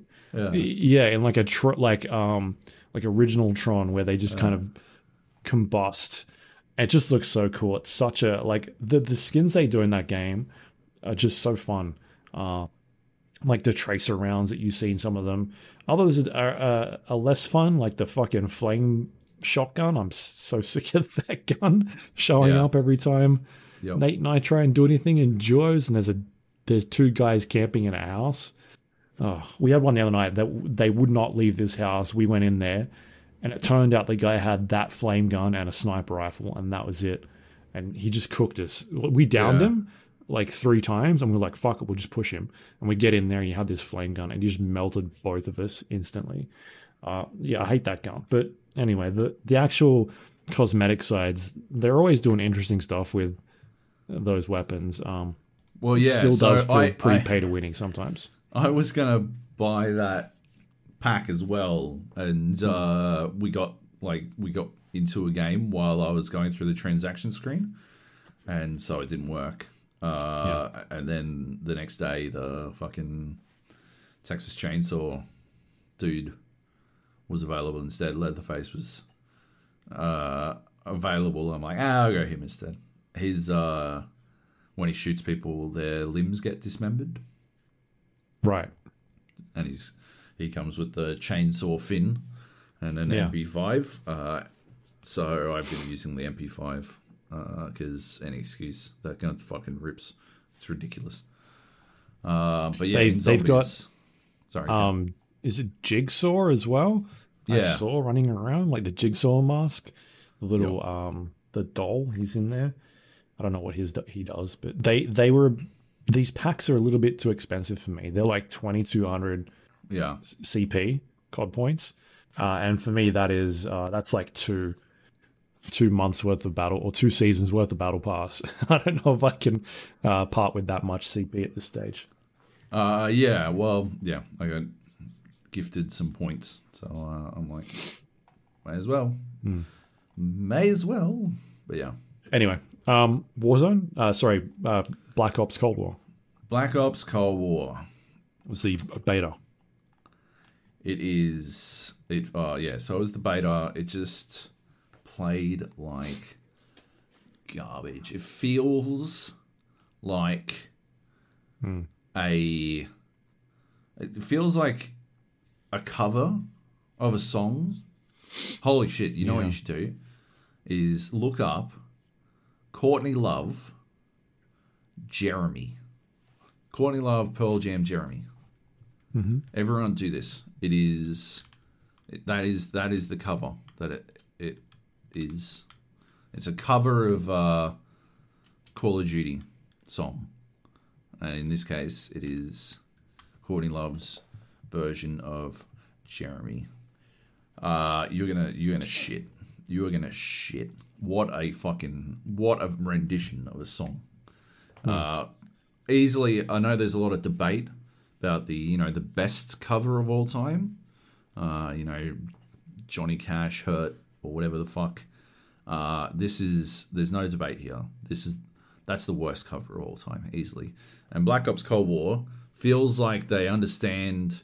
They've heard about Black Ops, and they're like, oh, we could do this, but they have never touched a musical instrument before, and it feels like hyper budget. Not like I wonder if this comes down to the development issues that we heard about. We talked about a while back of 100%. This is supposed to be Sledgehammer's game, right? Yep. And because Treyarch worked on 2018's was it Black Ops 3? Yeah, it was Black Ops 3 because they had that really good blackout mode. And 4. Yep. Sorry, Blackout 4. And then we heard rumblings about this game that's coming out now, and Sledgehammer was having issues with it. And so Treyarch was brought in to take over as to help with the development of it.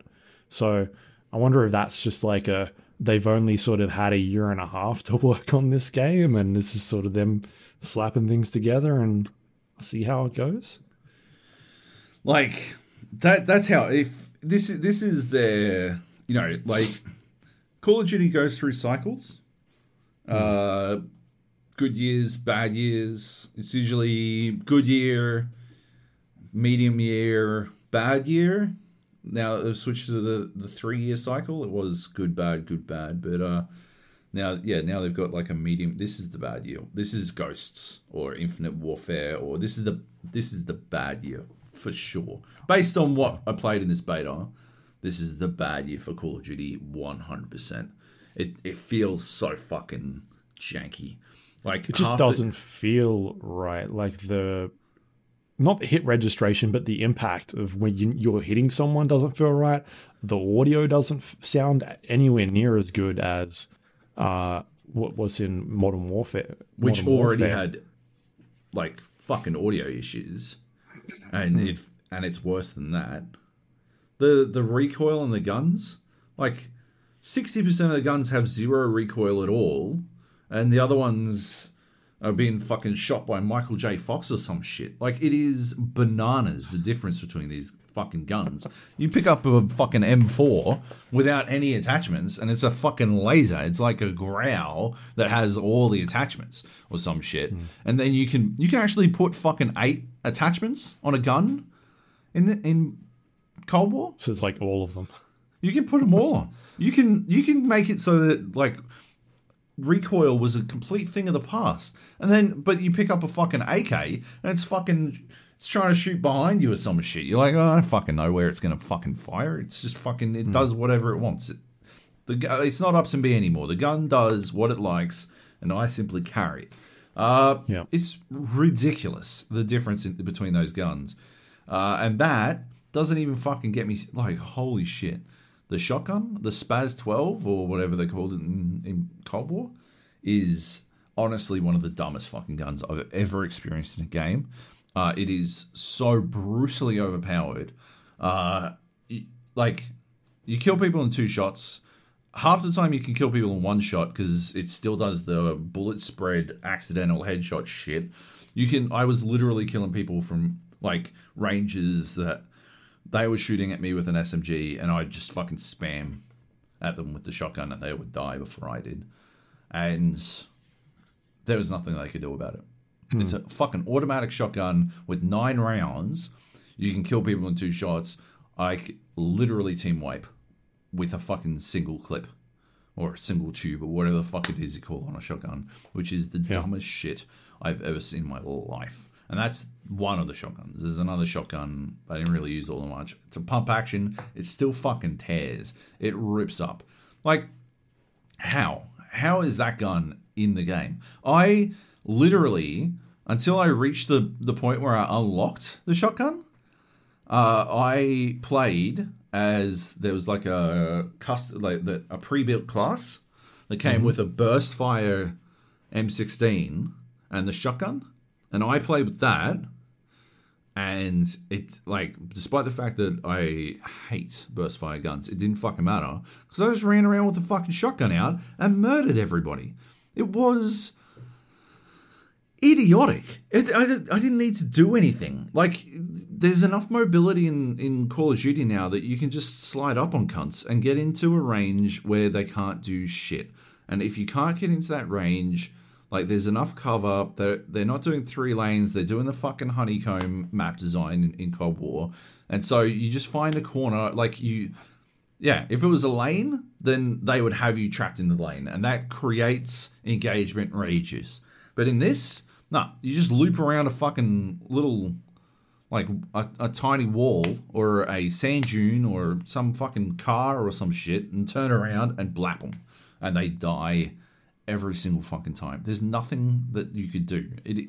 And like, that was the default version of that shotgun. I didn't have any attachments or whatever the fuck. It just ripped cunts up. So dumb. Ridiculous. I think like they had a mode called Dirty Bomb, which is basically Plunder, but worse. Like, they heard how popular Plunder is in Warzone, and they're like, well, we've got a mode like that. And by the way, nobody on our team has played Plunder, so we've somehow made it worse. I don't like Plunder at the best of times. It's basically one of those modes you play when you're trying to level up weapons. But holy actual fuck, this is so much worse than Plunder. At least in Plunder, you can call in a chopper wherever the fuck you are. Like, upload your fucking money from there and score points like that. Nah, in this, there are, I think it was 6, A, B, C, D, E, F? Or was it E? I don't know.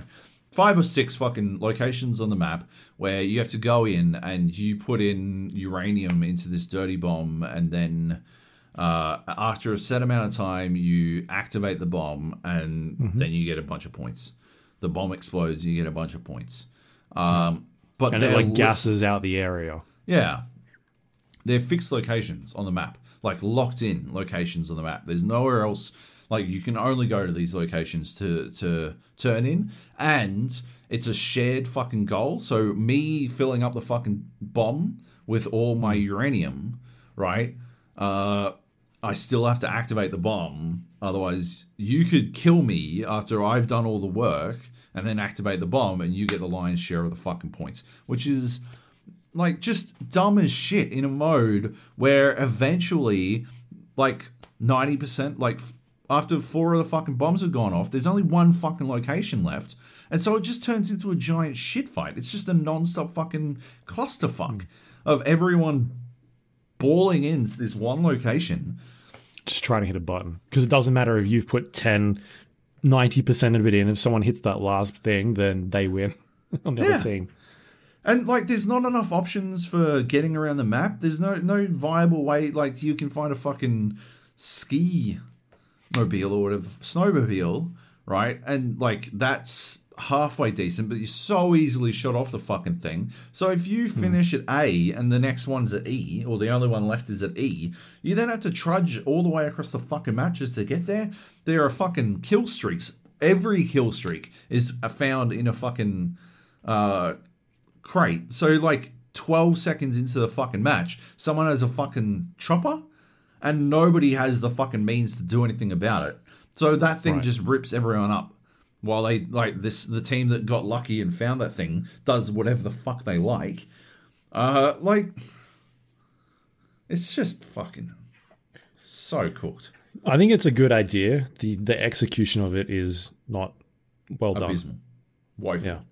I got through, I think, one round before it, the server dropped out, or my game crashed, or, something shit its pants. At one point, I got, into a situation where I couldn't click on anything anymore, so I couldn't respawn.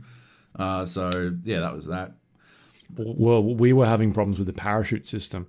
We couldn't cut our line, and so when we were parachuting, we would just slowly drop. And it's not like where we could angle our parachute to go down or anything. So we were just basically sitting in the air for 30 or 40 seconds. It was busted. But I think they've got issues with some of the maps. I like the Moscow map. I think that one's interesting. Miami was one that I didn't get a chance to play. But the rest of them that I did play, I didn't really like at all. I think Crossroads needs to be changed. That frozen lake area something needs to be done about that area. It's too open. There's no reason you should be at that area. That map is something that they would have made in Battlefield 1942. 20 years ago, they would have made that mistake. The mistake of that map. Even then, they probably would have made it fucking less of a mistake than it is. Holy shit, that map's fucking... There's no reason to go through that lake. I mean, you could just camp it. It's just dumb. It's bad design. It's literally just a sniper alley. Yeah. Because you can't run across it without getting fucking picked off from about 100,000 different locations. Yeah. Yeah. It's better off going down the little valley, and that there's cover and all sorts of stuff down there. So it just seems really silly. And then Satellite is the other one that I played a bit of, and I think that's a bad map. It's got issues with its visual style, being able to recognize silhouettes of enemy players. It is so hard to see people. Yeah. Anywhere in that game, unless they're on the sand, then you can see them. But otherwise, if they're up anywhere else in that map, in the rocks or near the crashed, I was going to say plane, but it's satellite. The crashed satellite. It's so hard to see anything in that game. Yeah. That map is there's just noise everywhere. I don't know if that's just me, but that's just my feeling that I had. It was hard to distinguish. That's Cold War to a T. It's just visual noise all over the fucking place. And they've tuned the fucking aim assist so that... Or it's not aim assist, it's fucking aim lock. It's fucking auto aim, not aim assist. Aim assist sort of helps you out. Auto aim does it for you, and that's what's happening in fucking Cold War when you're playing against console players. I watched a sniper on PlayStation... literally on that fucking what's that map where it's like a farm or some shit, whatever the fuck that one's called. I don't know. It was shit. Didn't play it, I don't think. It was a shit map. But there were in the middle there was a bunch of bushes, but he was able to fucking quick aim, quick scope, and the auto aim would lock onto targets that when you watch the kill screen, he literally couldn't see, right? But it didn't matter because his game was fucking aimbotting for him. Holy shit, how? How do you do this? How do you make that work? Oh, Christ. So you were dying to a dude with a one-shot sniper who you couldn't see.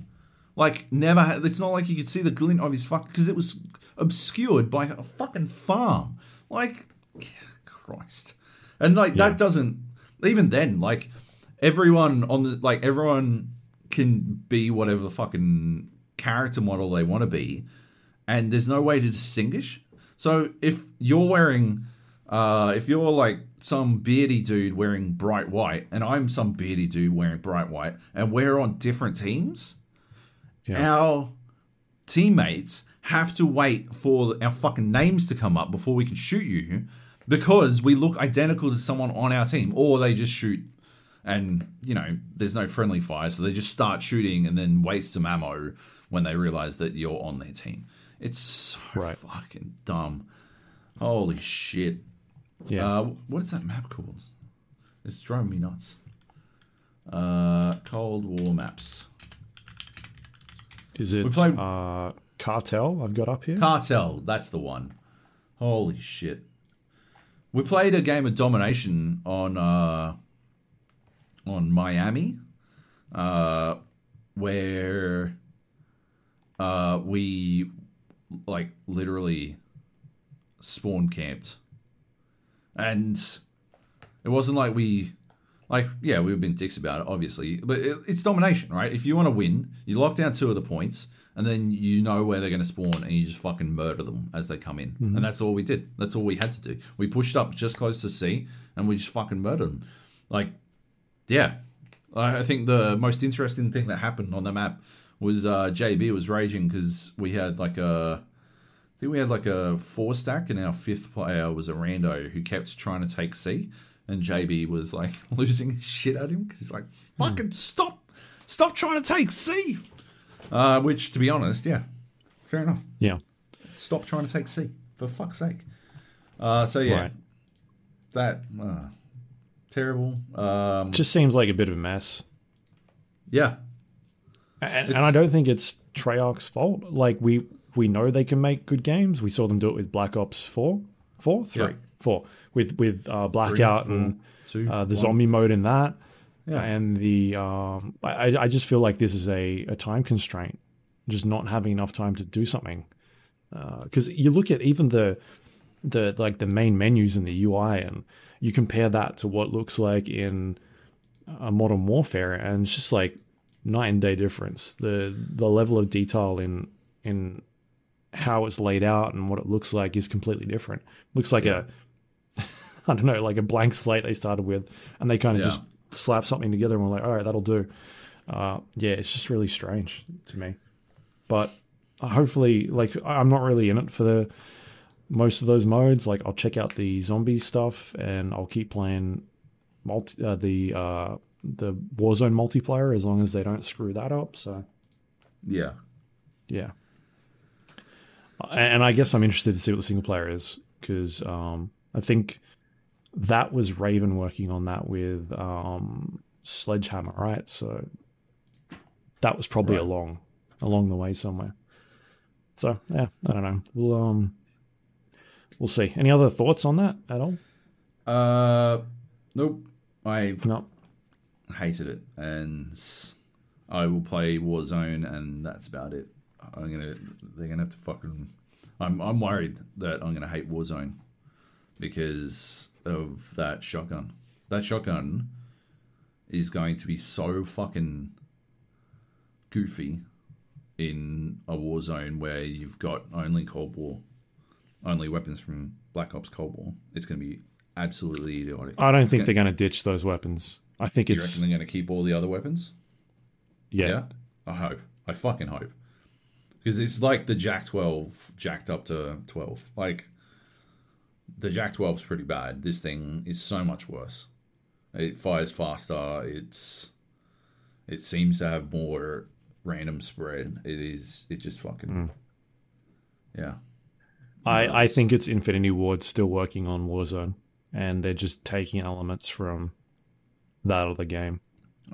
I hope. I feel like that's what I've read.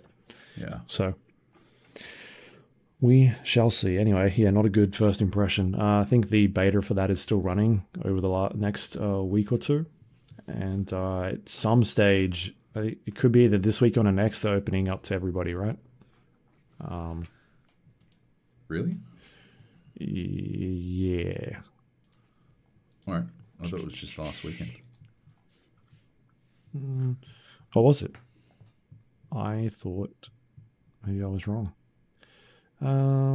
Extended, blah, blah, blah. Yeah, I can't see any dates here. Anyway. That's about as much research as we do here. So. That's how we do. That's how we roll, baby. We should do some news where we've done a bit more research. don't you think? Oh, yeah. Definitely do more research in the news section. Let's go. There's a lot here.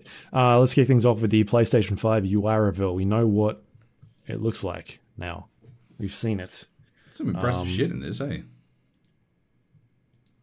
What's picture that? in picture. Some impressive stuff going on in this UI. Oh, impressive. Yeah. They went through a lot. Picture in picture and like the sharing stuff, the like party chat and all that stuff. They've expanded that, and I reckon they're doing like it looks in-game guides. Yeah. Some sort of achievement system, like challenges. Yeah. Which that'll be, I guess, interesting to see what third-party developers do with that, if anything at all, as opposed to it just being a first-party thing. Like, that's something the Sony team does, and that's about it. Yeah, like it's I've never really cared all that much about UI reveals, I guess, because at the end of the day, I'm 100% about the games. But if I don't know, I didn't think much of the fucking PlayStation 3 or 4. I didn't think they were particularly user friendly. You sort of needed to know what you were doing to get the most out of them. This one looks like it's a bit easier to work out from the get-go. Obviously, we'll have to wait and see, get our hands on it. But yeah, like you used to have to you'd go left and down and right, and then you'd be in the store or some shit. You go up, left, up, I don't know, down, up, left, right, fucking A-B or some shit, just to get into the fucking hard drive storage area or whatever the fuck. And you're like, I don't fucking know, I just want to delete some games. But yeah, that doesn't appear to be the case here, which is good. I made a video. They showcased how easy it is to switch games.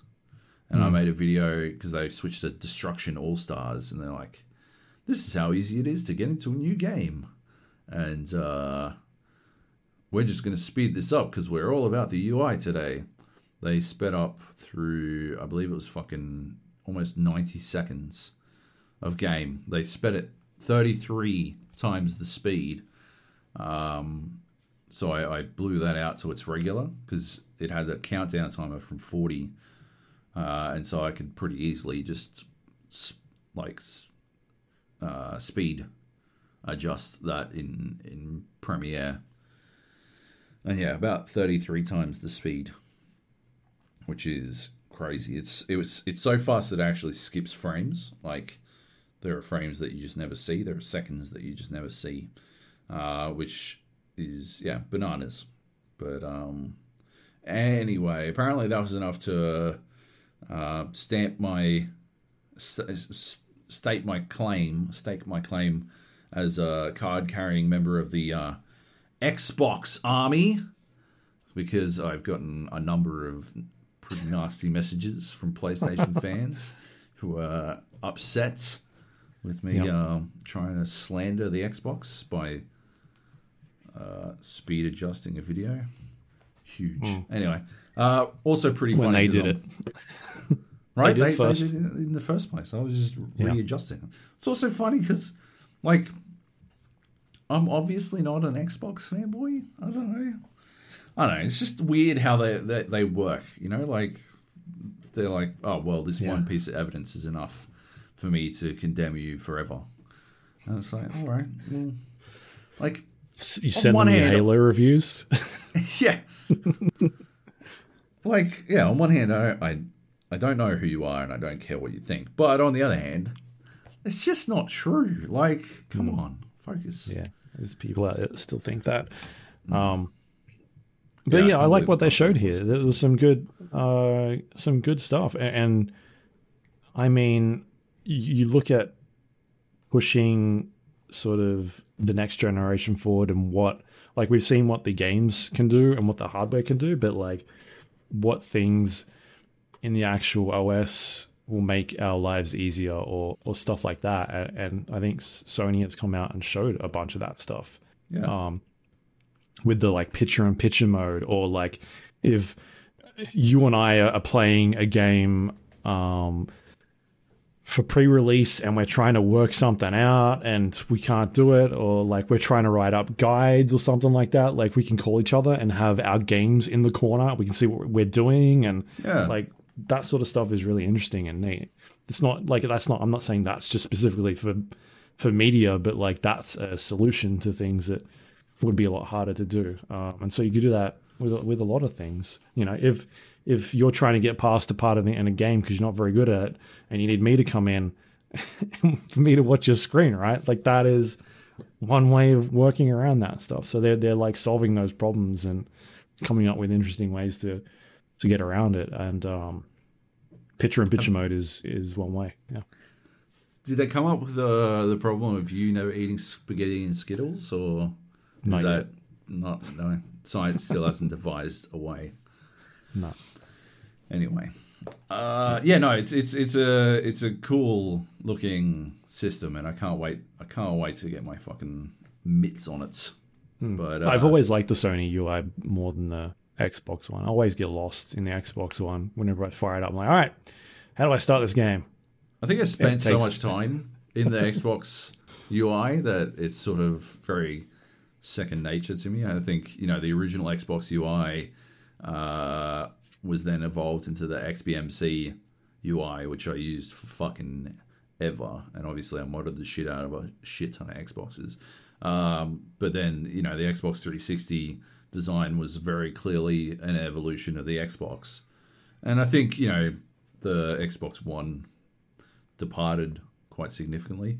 But, I think just based on the sheer amount of time I spent in the Xbox and Xbox 360 UIs, I'm far more familiar with it. And, I definitely think it was a mistake to use the PlayStation AI philosophy for the PSP and PS Vita. I'd never really understood how they came to that conclusion, because it worked on a TV, but it didn't work on a tiny screen so well. Yeah.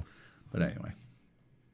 Yeah. Anyway. It feels like they're going to do more of these reveals, because they only talked about the games section at this stage, and we haven't seen the rest of it. Like the media is obviously a big part of that UI and everything else that's in there. So it feels like they're going to drip feed this for a while.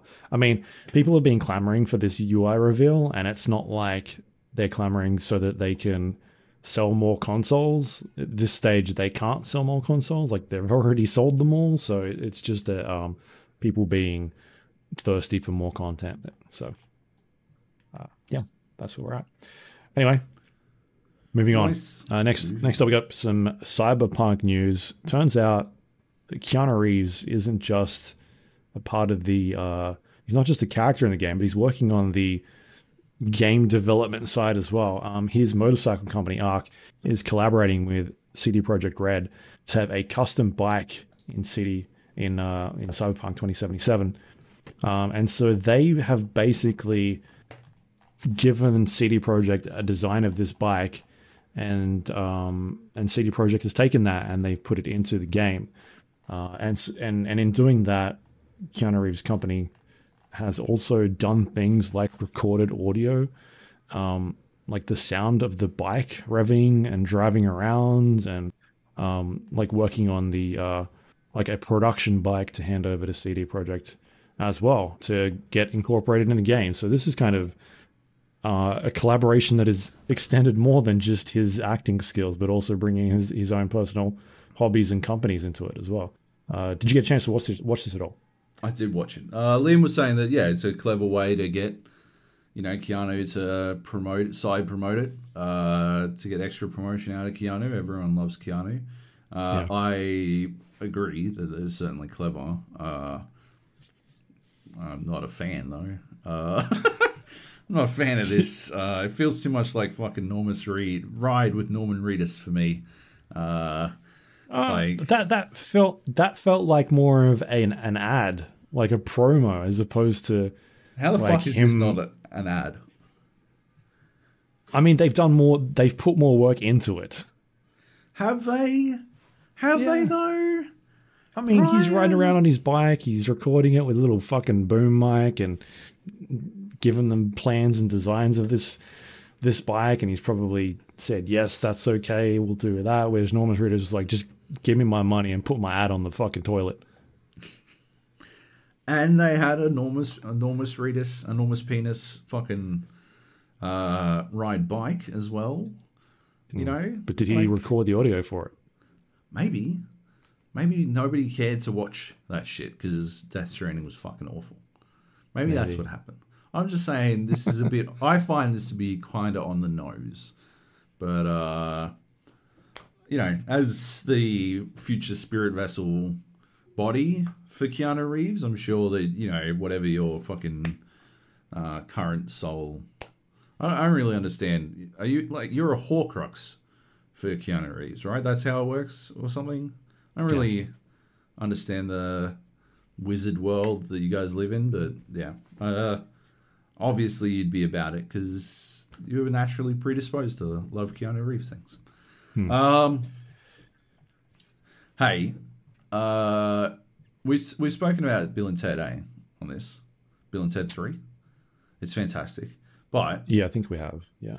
But is it just me or does Keanu Reeves look like the fucking frumpiest loser when he doesn't have a beard? Right? He looks awful without a beard. That man I think it's because of the long hair. The long hair and like the 1.5 chins. This is why I've got facial hair all the time, because I got 1.5 chins as well. And maybe that's my problem. Maybe it's my own insecurities. And Keanu Reeves is too cool to care about. You see yourself reflected into him.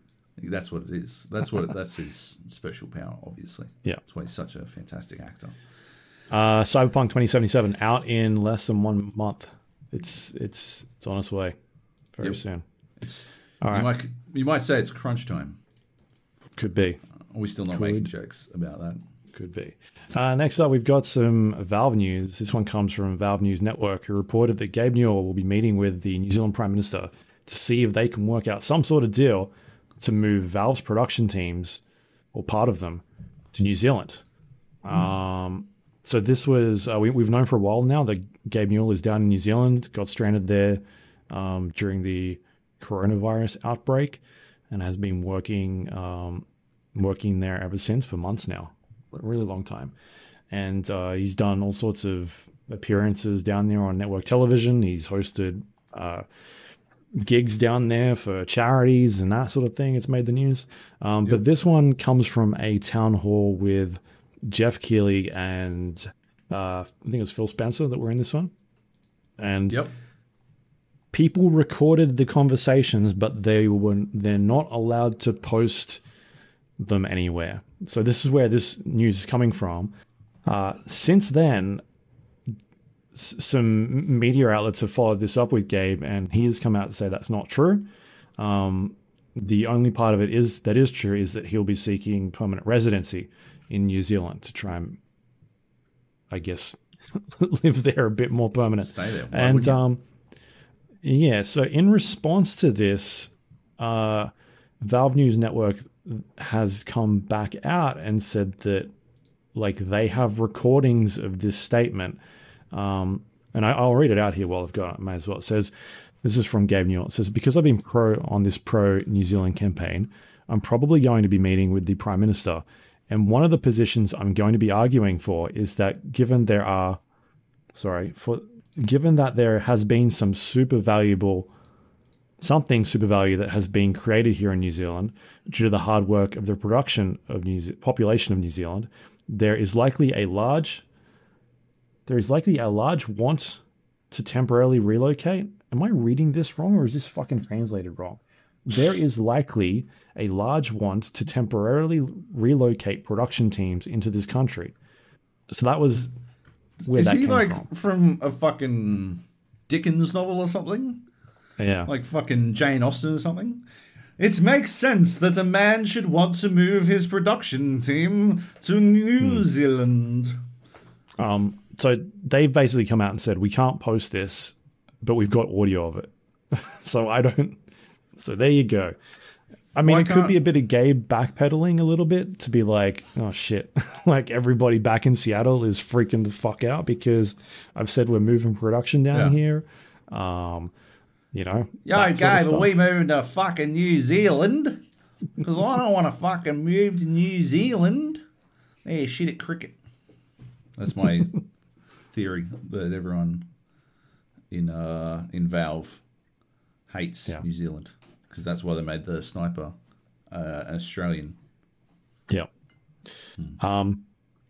What do you feel like thoughts on this? What is kind of your inkling? Does it feel like some backpedaling, or he's trying to keep things a bit low key? Yeah, I got the feeling that he was sort of just spitballing ideas, and it's been blown up into something much larger than it should have been. Because I think that's, I am not subscribed to these town halls or whatever the fuck, but as I understand it, it sort of functions on the... I remember when we went and saw Dread, and Carl Urban was there, and Carl Urban came out to do a Q&A, and he said before the Q&A, he was like, all right, we can do two kinds of Q&A. I can do a Q&A where I give you all the answers that they want me to give. Or I can do a Q&A where I give you my real answers, but nobody can record this. There can't be any recording. And it was for a popcorn taxi. And so they agreed to turn off all their cameras, and everyone was not allowed to record it or whatever the fuck. And he gave proper, honest answers. He's like, I don't know if there'll be a Dread 2. I'd love for it to happen, but we'll have to wait and see. Hollywood's pretty fucking shit at these kinds of movies. That kind of thing. He was fucking brutally honest. And he said some stuff that he probably shouldn't have. And some stuff that I'm sure he was probably just having a specky at. And I'm sure that's what's happened with Gabe, is that the agreement with these fucking town halls is that people are allowed to ask whatever they want, and they will sort of talk off the cuff and say some stuff that perhaps they shouldn't have. It's if they were to come on the Gap, right? If they were to come on the Gap, all I do is say stuff I probably shouldn't say, and then you record it and you put it up. But nobody cares what I say, so it's not that big a deal. About his night out cruising in Sydney that time. Ask Eric Johnson about and he'll be like, I don't remember that. He'll be like, you were hammered, Eric. You were so drunk. No, we don't make those jokes anymore, remember? They're no longer funny. They're just depressing. But anyway, I think he was probably spitballing, and he's walking it back, and I think it betrays, confidence has been betrayed, and this will ruin. I wonder if it's a part of. I don't know who is hosting these town hall meetings, but from what I gather, reading about it, is that reporters were allowed to summarize or take quotes out of it, but they weren't allowed to post the entire thing somewhere. So I'm saying that I don't know if they were warned. Yeah. You wind up in a situation where context gets stripped, right? There's no doubt a bunch of context around what Gabe was saying that has been stripped because they're prohibited from posting verbatim what was said. This is with me and we weren't allowed to directly quote about the Valorant reveal, right? We had to summarize. I didn't wind up doing anything with it because nobody fucking cared. But in the presentation, they described Sky, the new character Sky's animal, as a wolf. Straight up. Oh, she has a wolf that she can send out, and she has a hawk. And I believe someone must have asked, hey, there's no fucking wolves in Australia, right? There might be some in a zoo or something, but it's not an animal that's native to this country. Why would eco-warrior Australian Sky have a spirit animal that's a fucking doesn't exist in our country? And then suddenly when they announced it, it was a Tasmanian tiger, which had been planned as a fucking cosmetic skin for the wolf, but they switched it because people were like, we don't have fucking memorable hawks or wolves, and they were like, shit. Yeah, No one they're told like- us that. And this is the same week that Riot decided to shut down the Australian League of Legends League. So And offices. It might, and offices. It might kind of look like you just don't give a fuck about what like anything Australian. Like maybe it looks like that. Fucking pricks. Anyway, we weren't allowed to directly quote them, and then by the time it became anything, they managed to fucking. That was a backpedal. That is some tap dance shit. And you'll notice that I didn't directly quote all of the words. All I said is that they called it a wolf. But I do have the recording, and I can back it up. Anyway, I feel like it wouldn't surprise me if he admitted that yes, he's seeking permanent residency. It would not surprise me if he decides to start up a studio down there or something like that. Yeah, and potentially puts out some feels back home in Seattle and says, "Does anyone want to come out and lead this team?" Gabe has not been part of development at Valve for a long time. He's obviously a massive key stakeholder, and he makes a lot of big decisions, but he's not out there making huge design decisions or anything like that. So, I mean, he could ask people up there, producers, if they want to head up a team and then start fielding developers down there to come work for it. And maybe they start working on some small game. I don't know, implement them into something else. I don't really... Like, we've heard all about how Valve runs their sort of studios and people kind of just go off and do their own things. But yeah, it'd be interesting to see that he sort of decided to do that. And I think obviously we're just spitballing here again, but that'd be a huge boost for this region, Australia and New Zealand as well. Development scene, yeah. That'd be pretty fucking cool. Yep. It'd be, yeah. All right, next up, we've got some Horizon Zero Dawn news. I talked about this game a couple weeks back when it launched on PC, and one of the big problems I was having, and I wasn't sure if it was going crazy or not, but there was some problems with the movement system. In particular, Aloy felt like she was running a bit to the left or right whenever I was trying to move forward, and I ended up creating a video for this, and I put it up I think when the game went live, because I think I had a review build or something like that, and I think I talked to you about it on here. But I put it up on basically my YouTube page. It got a couple thousand hits on it, bunch of comments, and people noticing the same thing. And since then, I think maybe end of last week or a couple days ago, a new patch has rolled out, and one of the changes in there is they've corrected the movement system. They fixed it. The wording that I saw, and I'll read it out to you, it says gameplay improvements, Aloy forward walking direction, and it says Aloy now works directly towards the direction the camera is facing when you press forward rather than at a slight angle. So that's exactly it's exactly what you were accusing it of. What I was talking about. But the thing that surprised me was that I didn't see anyone talking about this on any of the reviews or websites that put up stuff about this, which is why I thought I was going fucking bonkers. And the only thing that I could think of as to why that was happening is that people were playing with a mouse. I was playing with a mouse and keyboard, and other people were playing with a controller. But I was still noticing it with the controller. Like, it was there, right? But it was a bit easier to adjust with because you can have those micro movements with a controller. Maybe it's one of those glass shutter things where if you start with a controller, you can never notice it. You just you can feel that something's not 100% on. Yeah. But if you start with a keyboard and mouse, it's so obviously off that because you just press W, you just figure, maybe, I've got some fucking, I don't know, joystick drift or some shit. Maybe Nintendo fucked up this controller as well.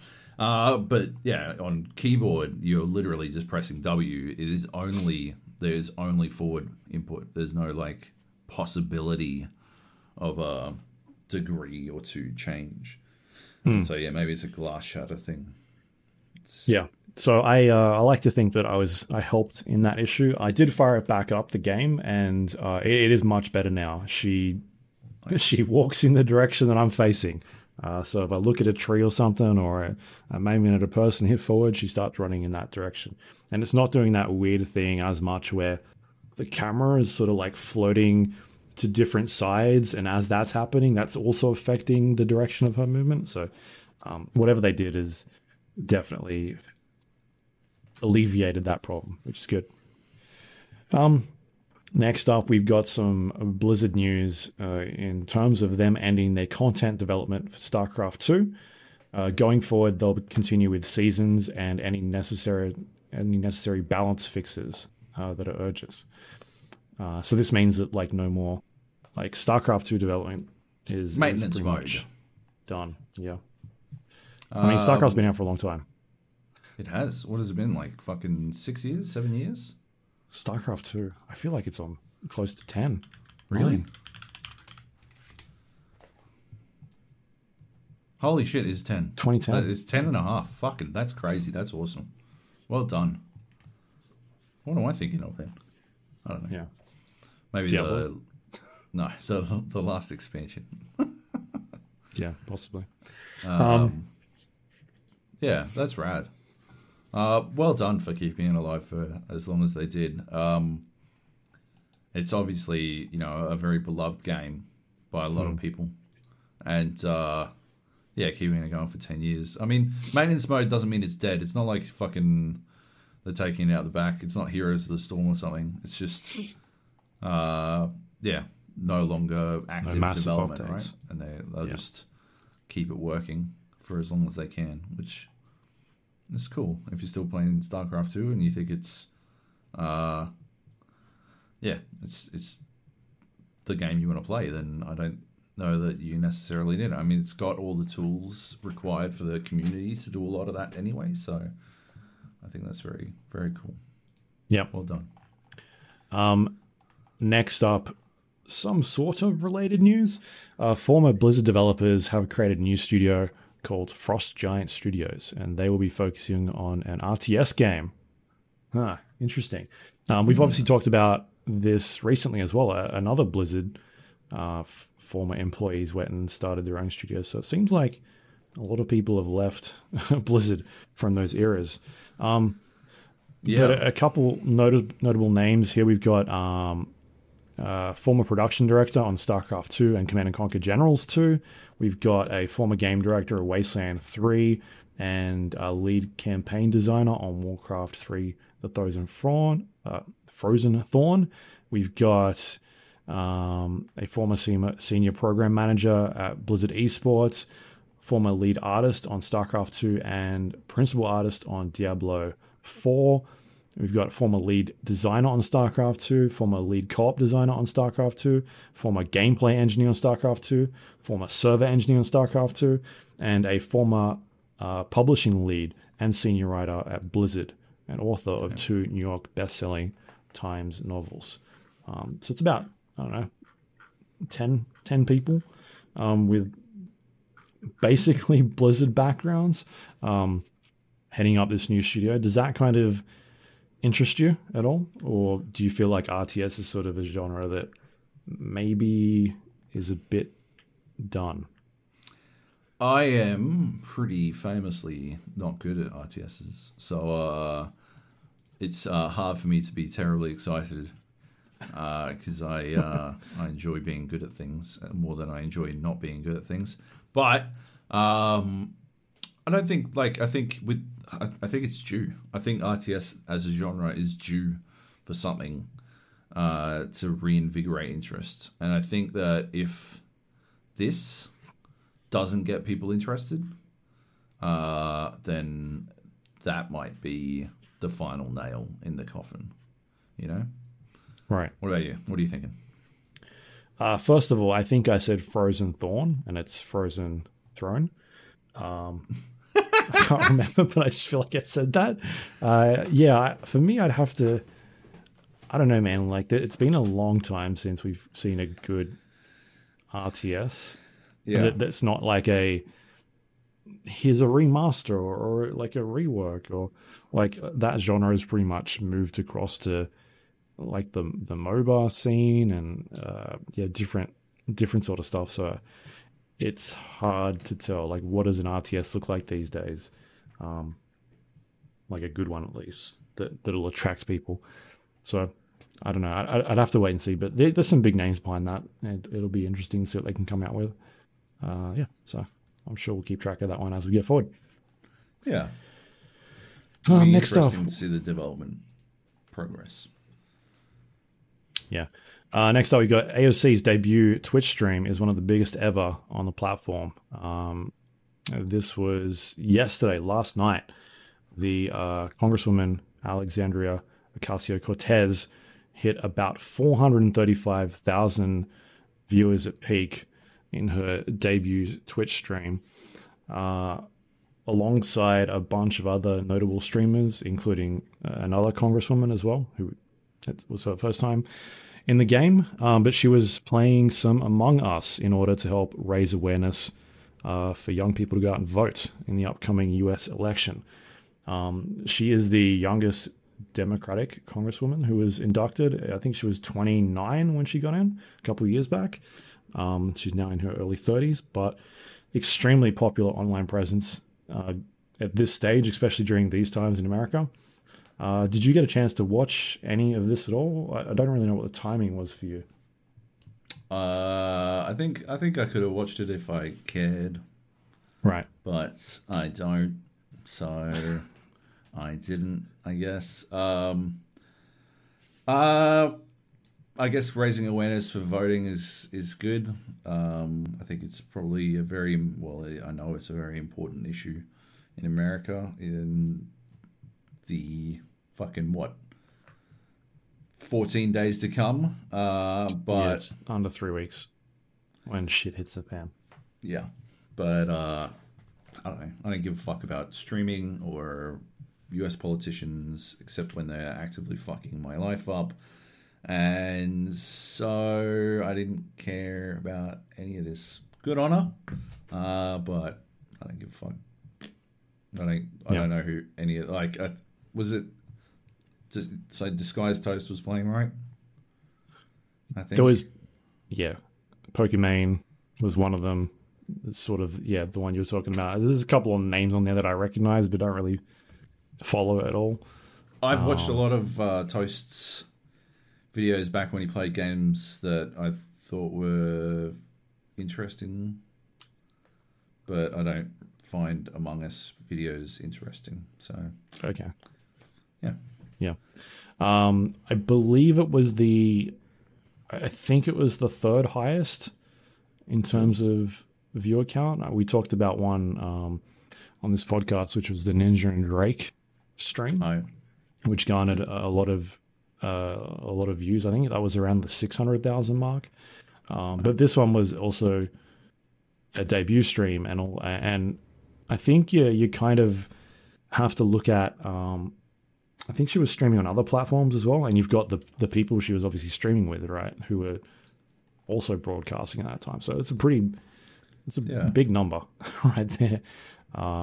Anyway, very impressive. It garnered like a lot of traction. It was on everywhere over here, like CNN, BBC. I saw Forbes articles. Like it hit all the mainstream media, not just the gaming stuff. So I think she'll be someone to keep an eye out for in the future. Next up, we got some more Twitch news, but not as good. They are sending out mass DMCA notices to partners and issuing them their first warning, while also automatically removing archived videos infringing of those DMC notices. So this is in relation to music that's being used in people's streams, and they have basically deleted like their archived videos. They're infringed on these, but also didn't tell them which ones were. Kind of just removed them. And so you end up with situations where Twitch partners have lost their content and also don't know why they've lost their content and the reasoning behind it. Like, was it in a game they were playing, or was it music that was playing during their stream in the background? Right, was how it are you something supposed to play else? NBA? Tony Hawk. Tony Hawk, yeah, exactly, right? Like, how the fuck Rock are you supposed Band. to play? I think Rock Band's probably out of it by now, but well, God forbid a fucking Star Wars game. Good Lord. yeah. I mean, we we run into these issues whenever you and I do like our what are they? We do like our live reaction videos while PlayStation's showing off their newest, gaming reel, and we get hit with fucking notices all the time. Like, you've used 3 seconds of this song, or like Square Enix has claimed this video because you've used part of their gaming footage. And you're like, all right, cool. This is the world we live in. And like, we'll do like an hour and a half stream, and we'll end up with like 45 takedown notices on the video. Not takedown notices, but like strikes being like, you can't claim any money on this, but they can because you used 4 seconds of this song. And you're like, oh, that's fun. And now that's something that's coming over to Twitch, it looks like. So that's it just seemed like a really bad way of like handling this, not having any way for people to really understand what it is they've done wrong, apart from using something that they probably shouldn't have. It's just strange. Music labels are fucked, man. Music labels are so fucking cooked. And it is surprising to me that they have survived for as long as they have. Like, Kanye West is the biggest dickhead I can think of, who isn't directly a politician.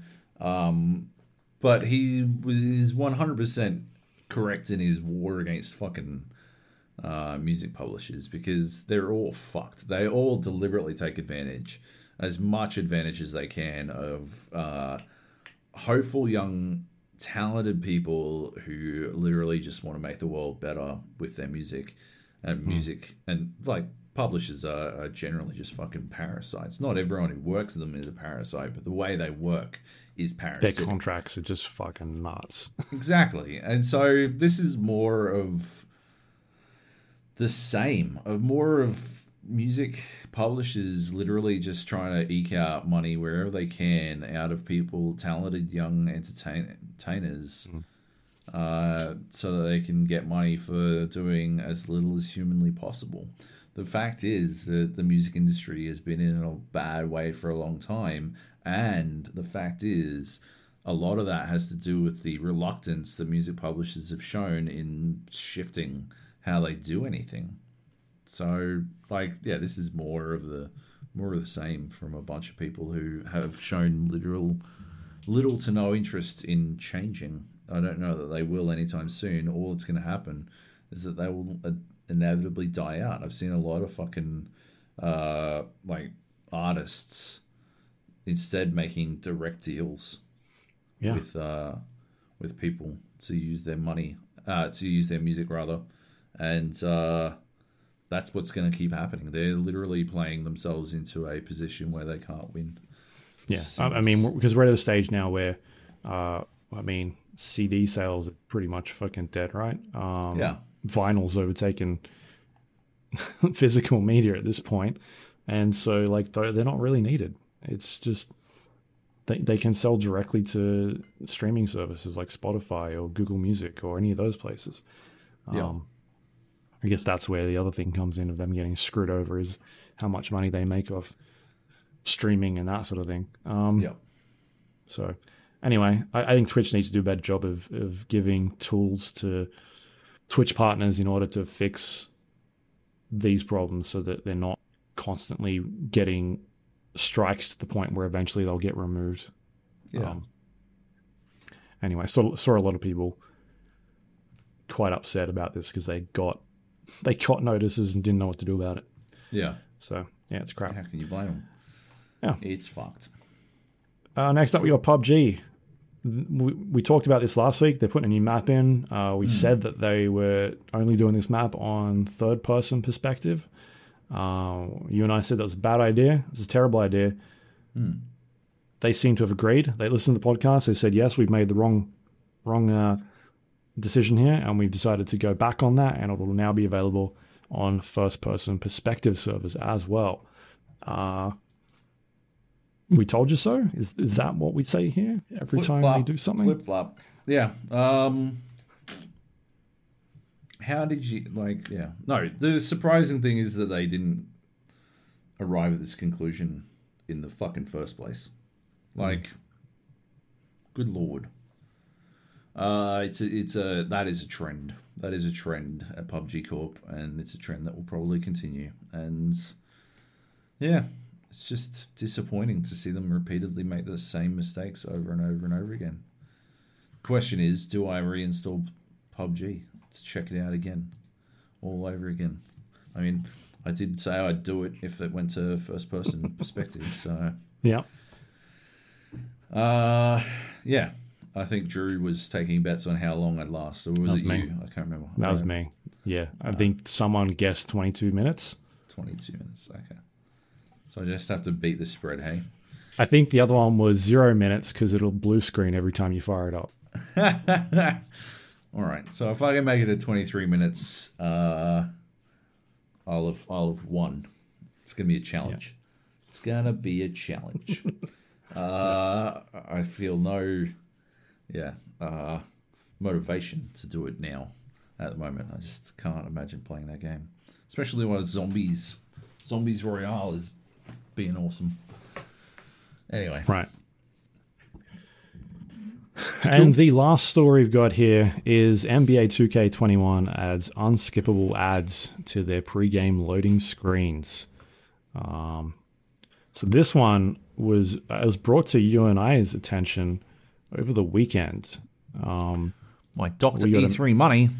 We got a message from Drew saying, hey, I've just got this ad in my game and I can't skip through it, even though my game has loaded. And then he sent us a picture of it. And lo and behold, he was playing on PC. I fired up my version on PlayStation 4 and got the exact same ad, which was an Oculus Quest 2 ad. And it runs for, 15 seconds, something like that. Once the ad finishes, you can then start interacting with the game. On the PlayStation and Xbox at least, you can then start making changes to your game lineup after that ad is finished. Before that, it doesn't let you do anything, so you can't skip it. On PC, if the game has loaded, you have to sit there and finish watching that completely. So I recorded a video of it. I sent it over to Steve at Survivor, and he checked out his on the Xbox, got the same thing, also took a recording, and so we had an article go up on Survivor over the weekend. I went to bed because it was like 2 o'clock in the morning when we finished getting everything up, maybe 2:30. But I messaged them and I said, hey, I think this is worth looking into because it seems dumb. And I woke up and it had sort of exploded a bit. Like I saw people talking about it on Twitter and I was like, oh, that's nice. That's good. It's getting some hits. And then I realized they weren't talking about our article. They were talking about someone else's Twitter message. Yep.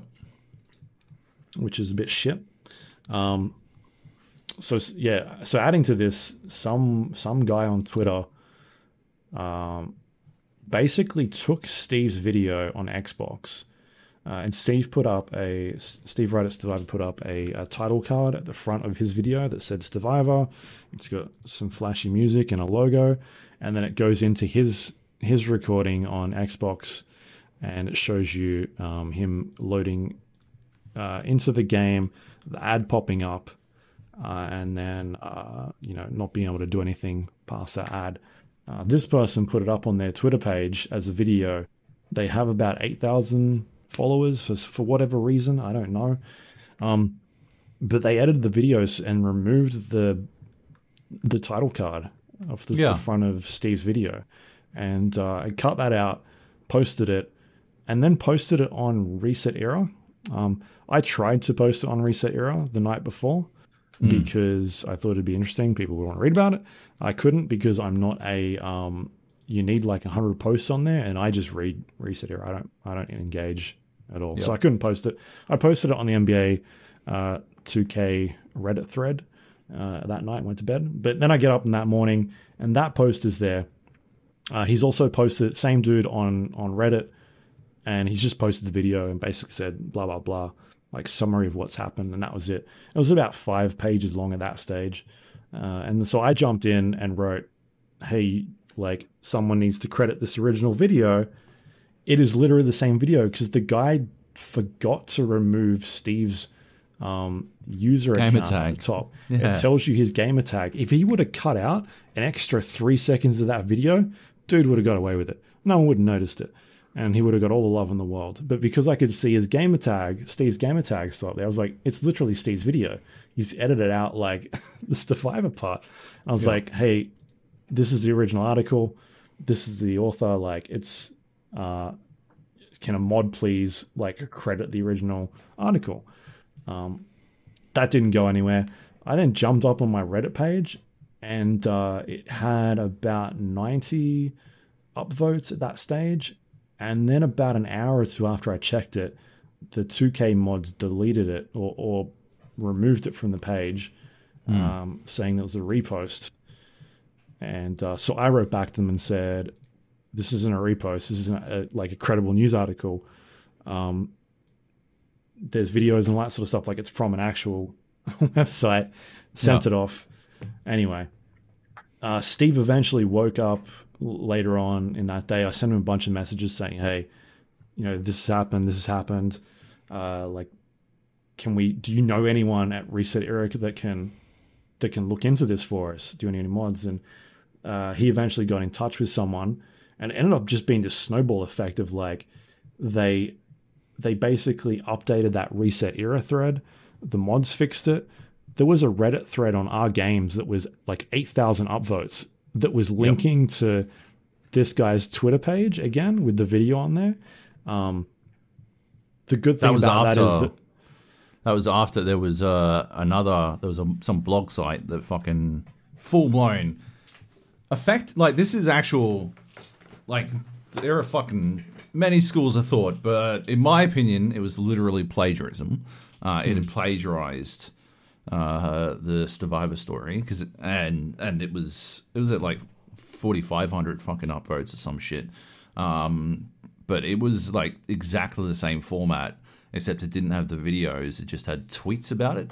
And none of the tweets referenced Oculus, which was the like sort of smoking gun that he literally just copied the Survivor story. But yeah, that was well upvoted. I had to go. I went on the offensive on that one and posted how it was plagiarism. Obviously, I reported it. That one got taken down. They then linked to a fucking tweet. That got taken down at 8,000. And then, obviously, Survivor's story went up. But, like, yeah. Fucking dog shit cunts. I hate the fucking... Like, just fucking... Like, how hard is it? Just attribute fucking credit where it's fucking due, you know? Like, yeah. I literally did that night when Drew messaged us. I said, "Do you want credit in this article?" Like I asked him, and he said no. So I was like, "All right." Sometimes people don't want their name in there for whatever reasons, you know, whether it's work related or they just don't want their name out there. But if That's it's a fine. fucking website that's posted a story and you literally just steal the story, at the very least you could fucking link to them. Yeah. Instead of like stealing it and stripping out any fucking, or as much of the credit that your fucking dipshit ass is able to fucking notice. Yeah. And then just fucking. So within about 30 minutes, the Reset Era thread was fixed up. Reddit Gaming or Games was also fixed up. They basically removed his post to his Twitter thread and I guess the one that you're talking about, the website, and they changed it all to Survivor. And then it went off. So here was a Sunday, and it was getting traction on social media. I saw people talking about it, and then Monday hit over here in the US, and that was it. It was fucking everywhere, like all over the place. I woke up and it was on like IGN, GameSpot, VG 24/7. Like I saw a Forbes article about it. Like Kind of Funny Games. It was their headline on Greg Miller's podcast. It was just. There was a couple of like I saw YouTubers with like 4 million followers that were talking about it. It just went dumb. It was all over the place. So it took off as it should have because it was something that shouldn't be in the game, right? Yeah, exactly.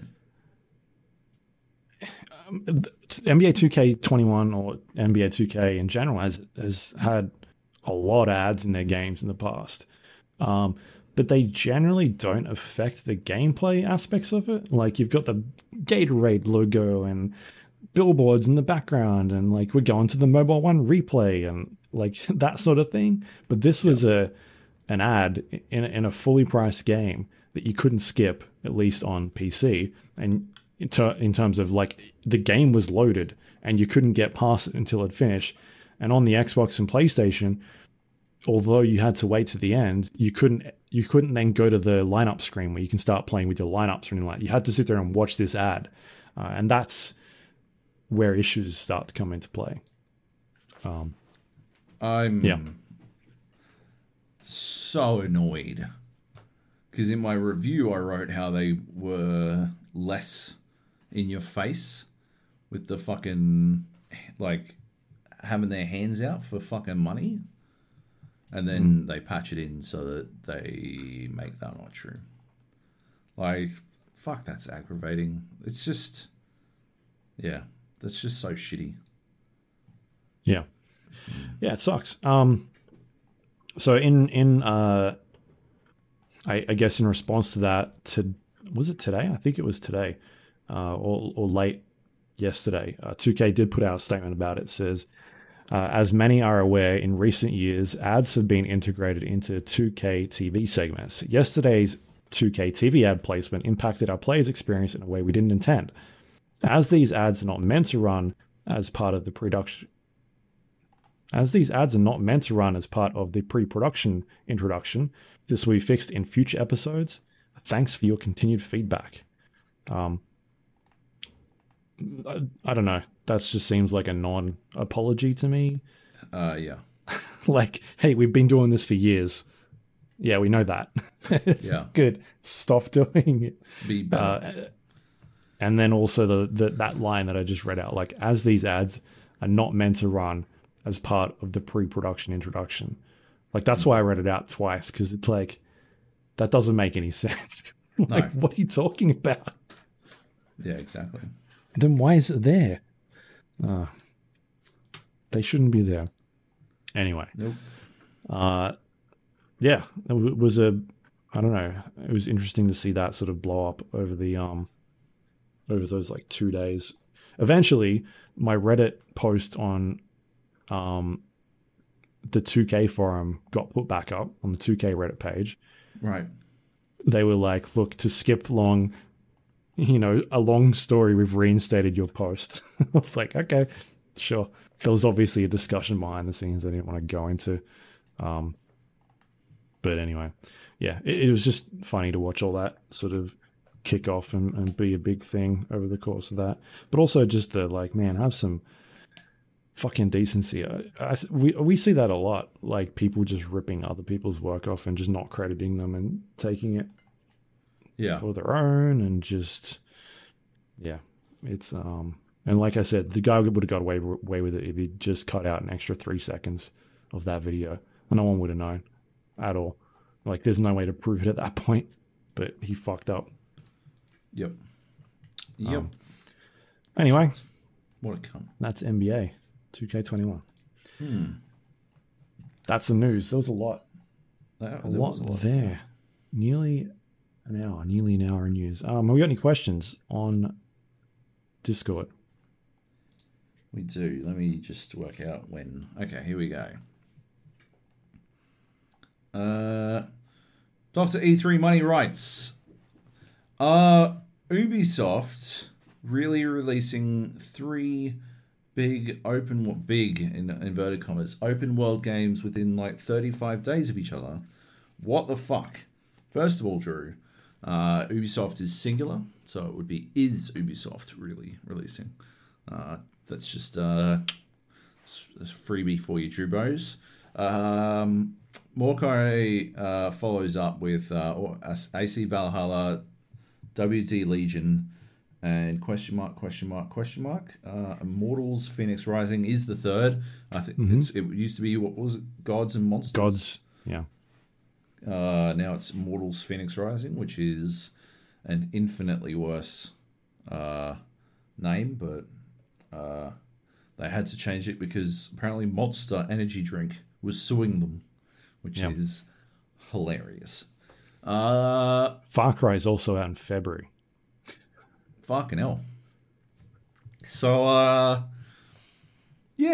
got the feeling from my play session with Legion a couple of months ago.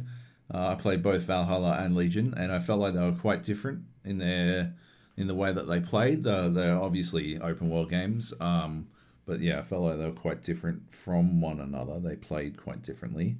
So I don't think that's that big a deal, and everything I've seen of Immortals Phoenix Rising makes it look extremely different. It looks like Genshin Impact, except fun. So that's probably going to be a good thing. So it seems like they're doing that, but tis the season, as they say. We are coming into Christmas season. We're coming into the silly season for game reviews. The next couple of podcasts are going to be absolutely fucking choppers. They're going to be goofy. I'm not sure exactly on the timing, but one of our next two is going to be the dumbest fucking podcast. The one where the PlayStation and Xbox drops the same week as Cyberpunk. That's the crazy one. That's going to be an 8-hour episode. We might get Nate in just to... I'm just thinking, is that the week before our end of the year show, or it could be the last one? It'll be fucking... we might just fucking wrap it up there. Yeah. One giant fucking podcast. So, yeah, it is the season, and Ubisoft is basically just trying to get everything they can out of this one giant area. People, I don't know if people who like Valhalla necessarily will like Legion and vice versa. I have no idea how. I think Immortals Phoenix Rising might be pretty Assassin's Creedy. I got everything I've seen from it. Gives me the feeling like they've learned a lot from the Assassin's Creed soft reboot that was Origins. Sure. And I think a lot of that knowledge has gone into Immortals, but that doesn't necessarily mean it's the same fucking dealio. I think they're just trying to do Breath of the Wild. So it is honestly. I think it'll have a big reach. Yeah, I think it'll go well. Yeah, like fucking. If they're good games, fucking bring it on.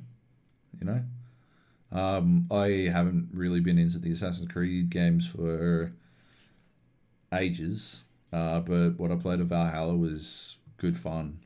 Mm-hmm. And yeah, it's an interesting setting for a game. So, and Legion, I really enjoyed my time with Legion. I can't wait to play more of that if I ever fucking get to. And yeah, we'll just have to wait and see with Phoenix Rising. I don't know. It's certainly bold to cluster them all together. And then Far Cry. Yeah. Which one do you reckon? You know how EA likes to send games out to die? You know, they sent Titanfall 2 out to die. Which one of these games do you think they're sending out to die? I don't think any of them. Immortals, right? No. Does Immortals have a date? Isn't it like fucking first week of November? December or whatever the fuck. Phoenix. It's just says 2020. December 3rd? December 3rd, there we go, yeah. That's not really... I mean, if you're going to send a game out to die, you release it on Cyberpunk Day. No, they wanted to, get something. They just don't... they're like... Yeah. You know. I mean, I'll put it this way. December 3rd is a very late time for the end of the year, for Game of the Year.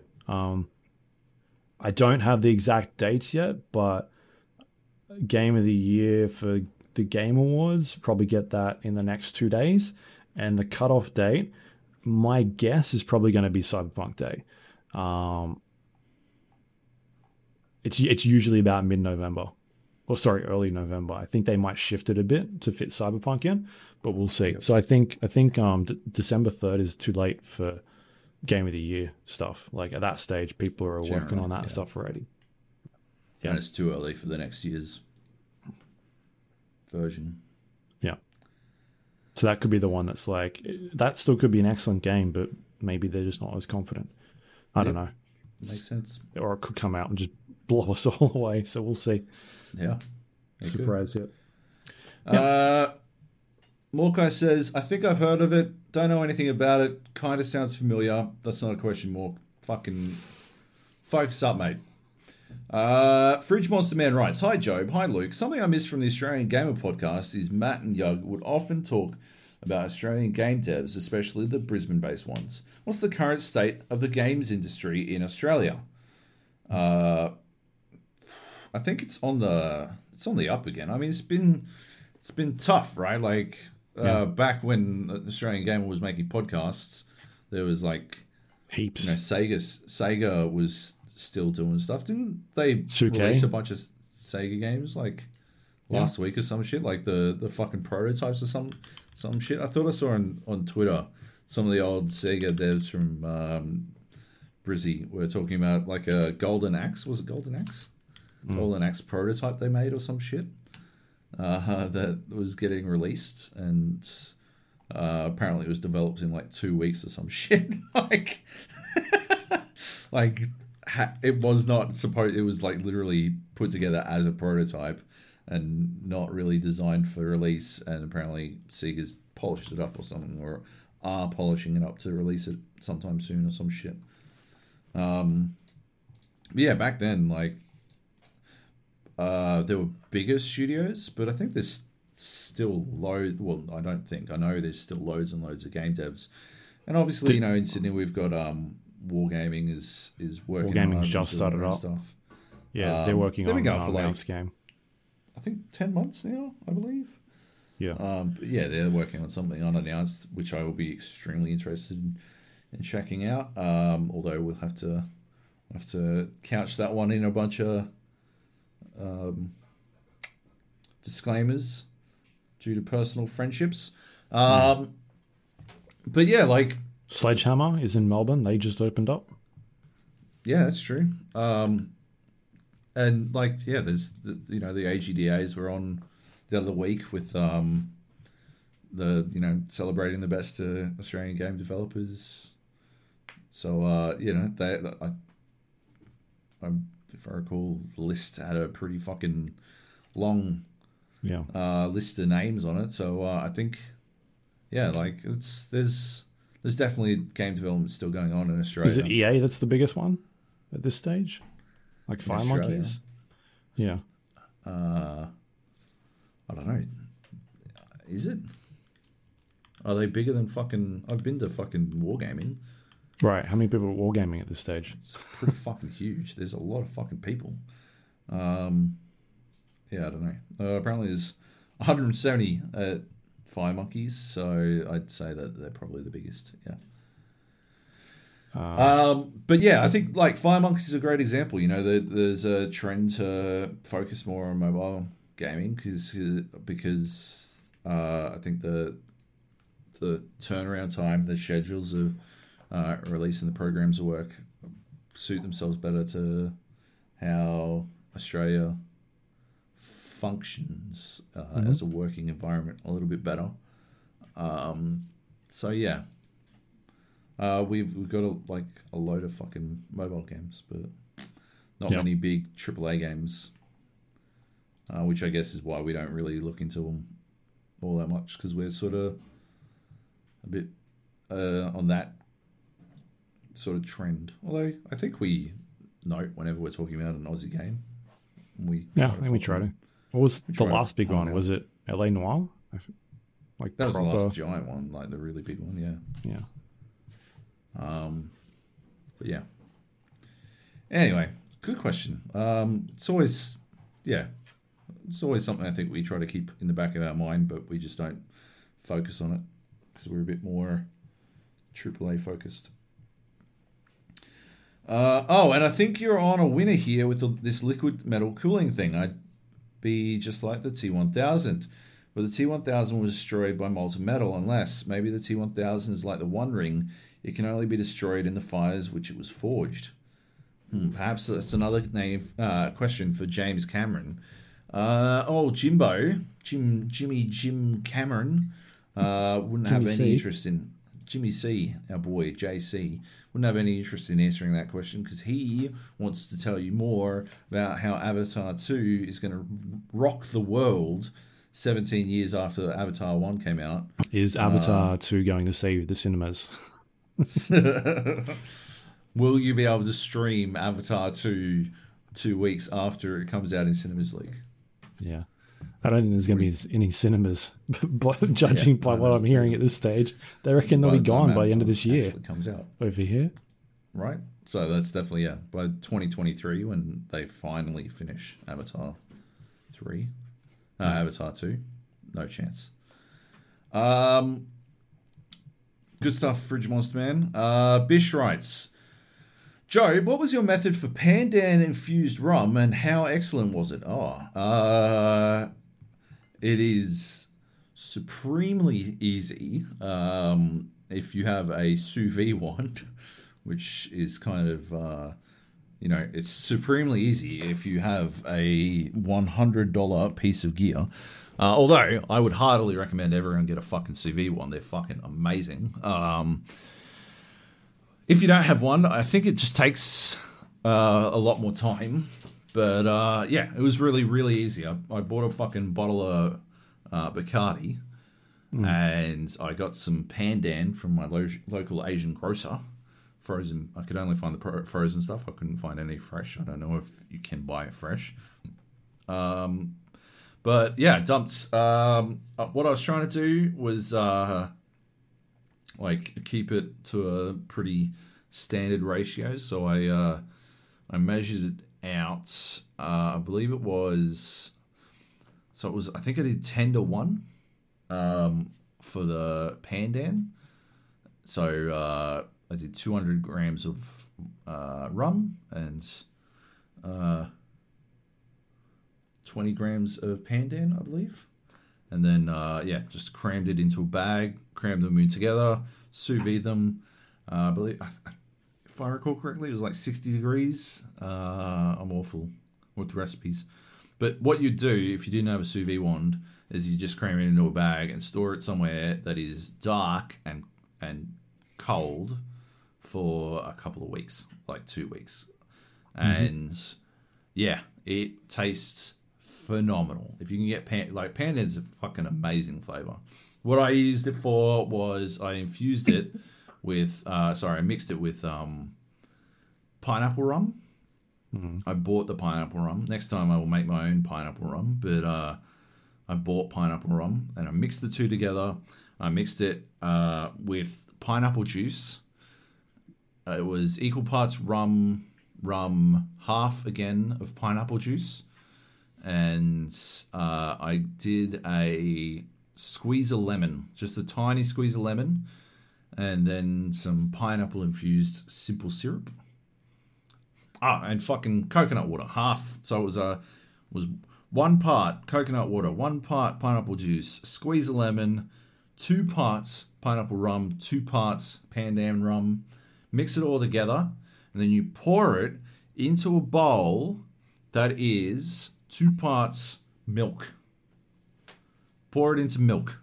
You go to pour it in, and then you let that sit for half an hour in the fridge, and then you strain the milk out using like a coffee filter. And what happens is it's called protein washing, and it washes it all through. And so all the any of the acidic bitterness of the pineapple or the lemon gets dragged out, and all you wind up with, or even the rum itself gets dragged out, and all you wind up with is this like really smooth drink, which is called a clarified milk punch. Okay. And if you make that, you seriously, I backwards engineered that drink from a cocktail bar here in Sydney, and I've only ever, I don't know if I said this on the podcast. The times I've been to that place, I've always been so drunk that I should not have been allowed service. So it is extremely impressive that I have managed to backwards engineer anything out of those evenings, but I'm pretty sure I nailed this fucking cocktail. It's because when you throw up the next morning, you're like, what's that taste? Pandan. Pineapple rum. Delicious. But yeah, it is my favorite cocktail. And you just make a bunch of it, and then whenever you want some, you pour a shot of it over some ice. It is like, I think 80% fucking rum.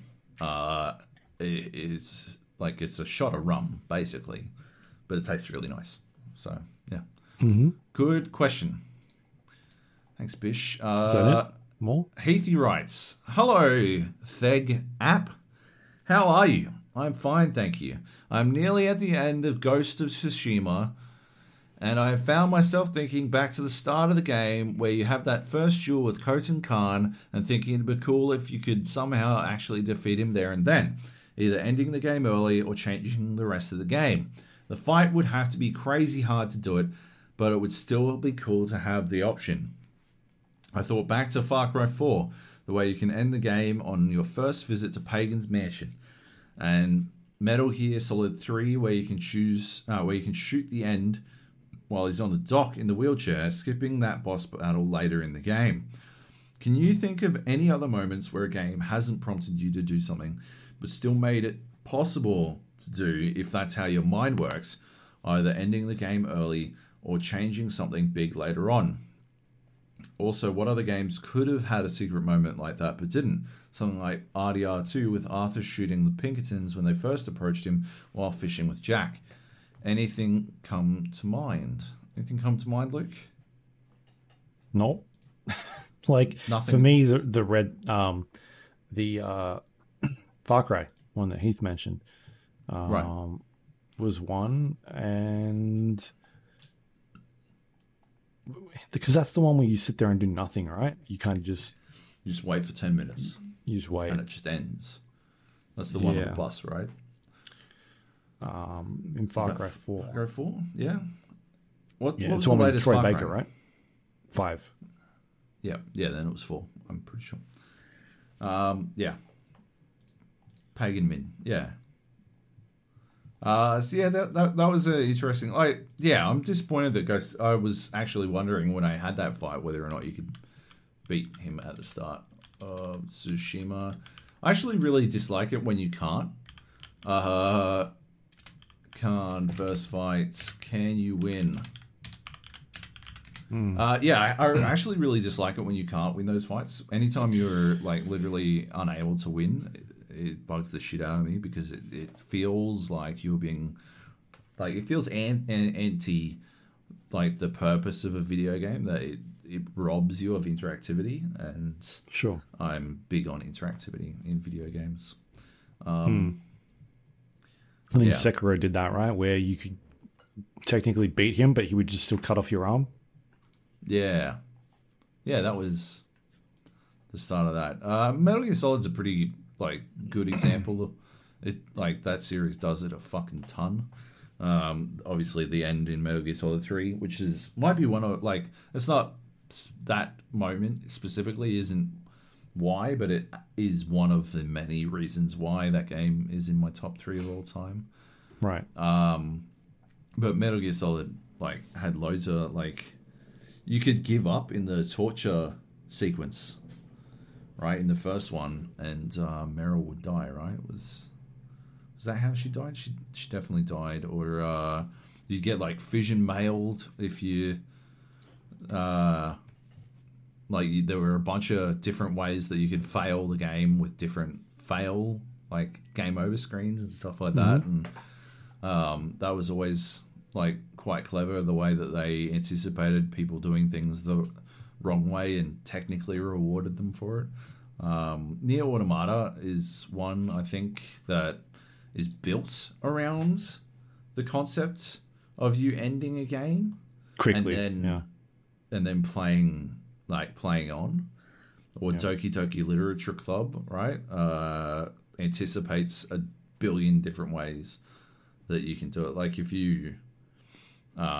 If you delete, I can't remember the crazy chicken DDLCs, but if you delete the crazy chick if you delete her character file, like that's one way that you can like win the game. But if you do it before a certain point, it like admonishes you for cheating and stuff. Like there's a lot going on. Like I love that sort of stuff, that sort of meta stuff. Although I do understand that some people find it to be kind of wanky. Yeah, one that I'm just had a quick look through my list of Steam games, and one that I played recently. I might have talked about it on here. I can't remember. The Witness, the puzzle game where you get to the end of that game and you sort of learn more about how the world works and how to interact with it. And so when you go back to the start of that game, you then see things that you didn't see the first time you were there, and like you can actually just do that from a brand new save file, start interacting with that world off the get-go. Yeah. Good one, Heath. That started out really dumb, but you turned it around. Well done, Heath. Good stuff. That's a good question. That is it. That's all our questions. Thank you, Heath. Bish. Right. Fridge Monster Man, Morkai, sort of, and Dr. E3 Money. Excellent good stuff. I love questions. You guys should all ask a question about where the fuck is my spaghetti Skittles. Just ask the question. I'm asking. I don't think anyone cares about your spaghetti Skittles. Where is my burrito and my ice cream, Job? That is the real question. You confirmed yourself that the ice cream was nothing. You fucking no. I'm saying we didn't write it down. We forgot to write it down on there, or you deleted it. One of the two. Unbelievably convenient. I don't have access to the spreadsheet. Yeah, so how would you deleted it and then unshared it from yourself. That's what's going on here. Mind games. Unbelievable. We are The Gap. You can find us on iTunes, Android, Windows Store, Spotify, YouTube, all those places you get podcasts from. You'll be able to check us out. Please rate and review the show if you have a moment. It helps other people find it. You can send us questions via email, thegapodcast@gmail.com, or you can go to our Discord page, thegapodcast.com/Discord, and leave us questions like those other fine people did. We've also got a bunch of channels in there, people talking about all sorts of things that are happening in the world of phones, video games. Many discussions about phones and headsets. I saw some headset stuff. True, yeah. Yep. Zio we're also playing about by SteelSeries support, which is fun. Yeah. You can also jump in and play in some of our gaming channels. There's generally people playing in there at night at some stage. So you can jump in and check that out, see what we're doing. You can also find us on social media, facebook.com/the GA podcast, twitter.com/the GA podcast. You can watch our video on YouTube, podcast in video form, thegapodcast.com/YouTube will take you to that link. And everything we just talked about is on our website, thegapodcast.com. If you want to go check that out, some of the links on the website are right there for you to see, or you might want to go check out some of our old shows. You can go do that directly from there. And that is all thanks to our Patreon members who help keep the website running. You can go to patreon.com/the GA podcast, become a member, get the podcast early, except for tonight because of this embargo we're doing. Yep. But generally, it goes up about a day earlier for most of the time. So thank you, everyone that does that every month. Greatly appreciated. So that is all for this week. You got anything you want to spruik out at all that's going on? Not at the moment. Yeah, not right now. I'm still waiting on a couple of things, but coming soon. Maybe very soon. I don't fucking know anymore. I don't know. Yep. I'm trying to think. You got a big scoop. Did a big scoop. I guess, go to Survivor.com. We'll go anywhere. It's everywhere at this stage. It's all over the place. Survivor.com. Go check out the article that Steve and I put together. And keep an eye on Survivor for my Watch Dogs Legion review going up. Cool. At launch. So nice. We'll be talking about that game next week. Should be exciting. Cool. Hopefully we can both talk about it. That'll be good. Maybe. And I think we will be fine with timings on that one. I have to go check it out, but I think we'll be okay. So should be a good episode. And this seems to be like a I don't know, like the start, right? Things will be popping off the next couple of months. Yeah, it should be big. Real dumb. Yeah. Real fast. Hey, you know what else I've been thinking of? We should check out that Phasma. What is it? Phasmophobia I bought it. or something? Yep, we have to. I am so keen. You know it's my kind of game. Because I've been keeping an eye on this game for like 3 weeks now. I pop in every once in a while to see. It still seems pretty rough. Right. And I figured that you probably wouldn't like it because you're a giant baby. I am. But then I saw the videos of people hacking other people, and I was like, that's amazing. I haven't seen any of that. I haven't seen anything. Nate sent me a link saying, hey, Job, you've got to play this. You're going to shit. And I'm like, oh, cool, let's do it. Hackers have been going into streamers' games, like finding streamers, joining their game, and just causing fucking mayhem in their game. Right. It's amazing. It's good. Goals. But yeah, we should tee up a time. First time. We should definitely play it. Yep. Maybe on the weekends. Yes. Excellent. All right. That is the show. Thank you for listening. See you next week. Bye.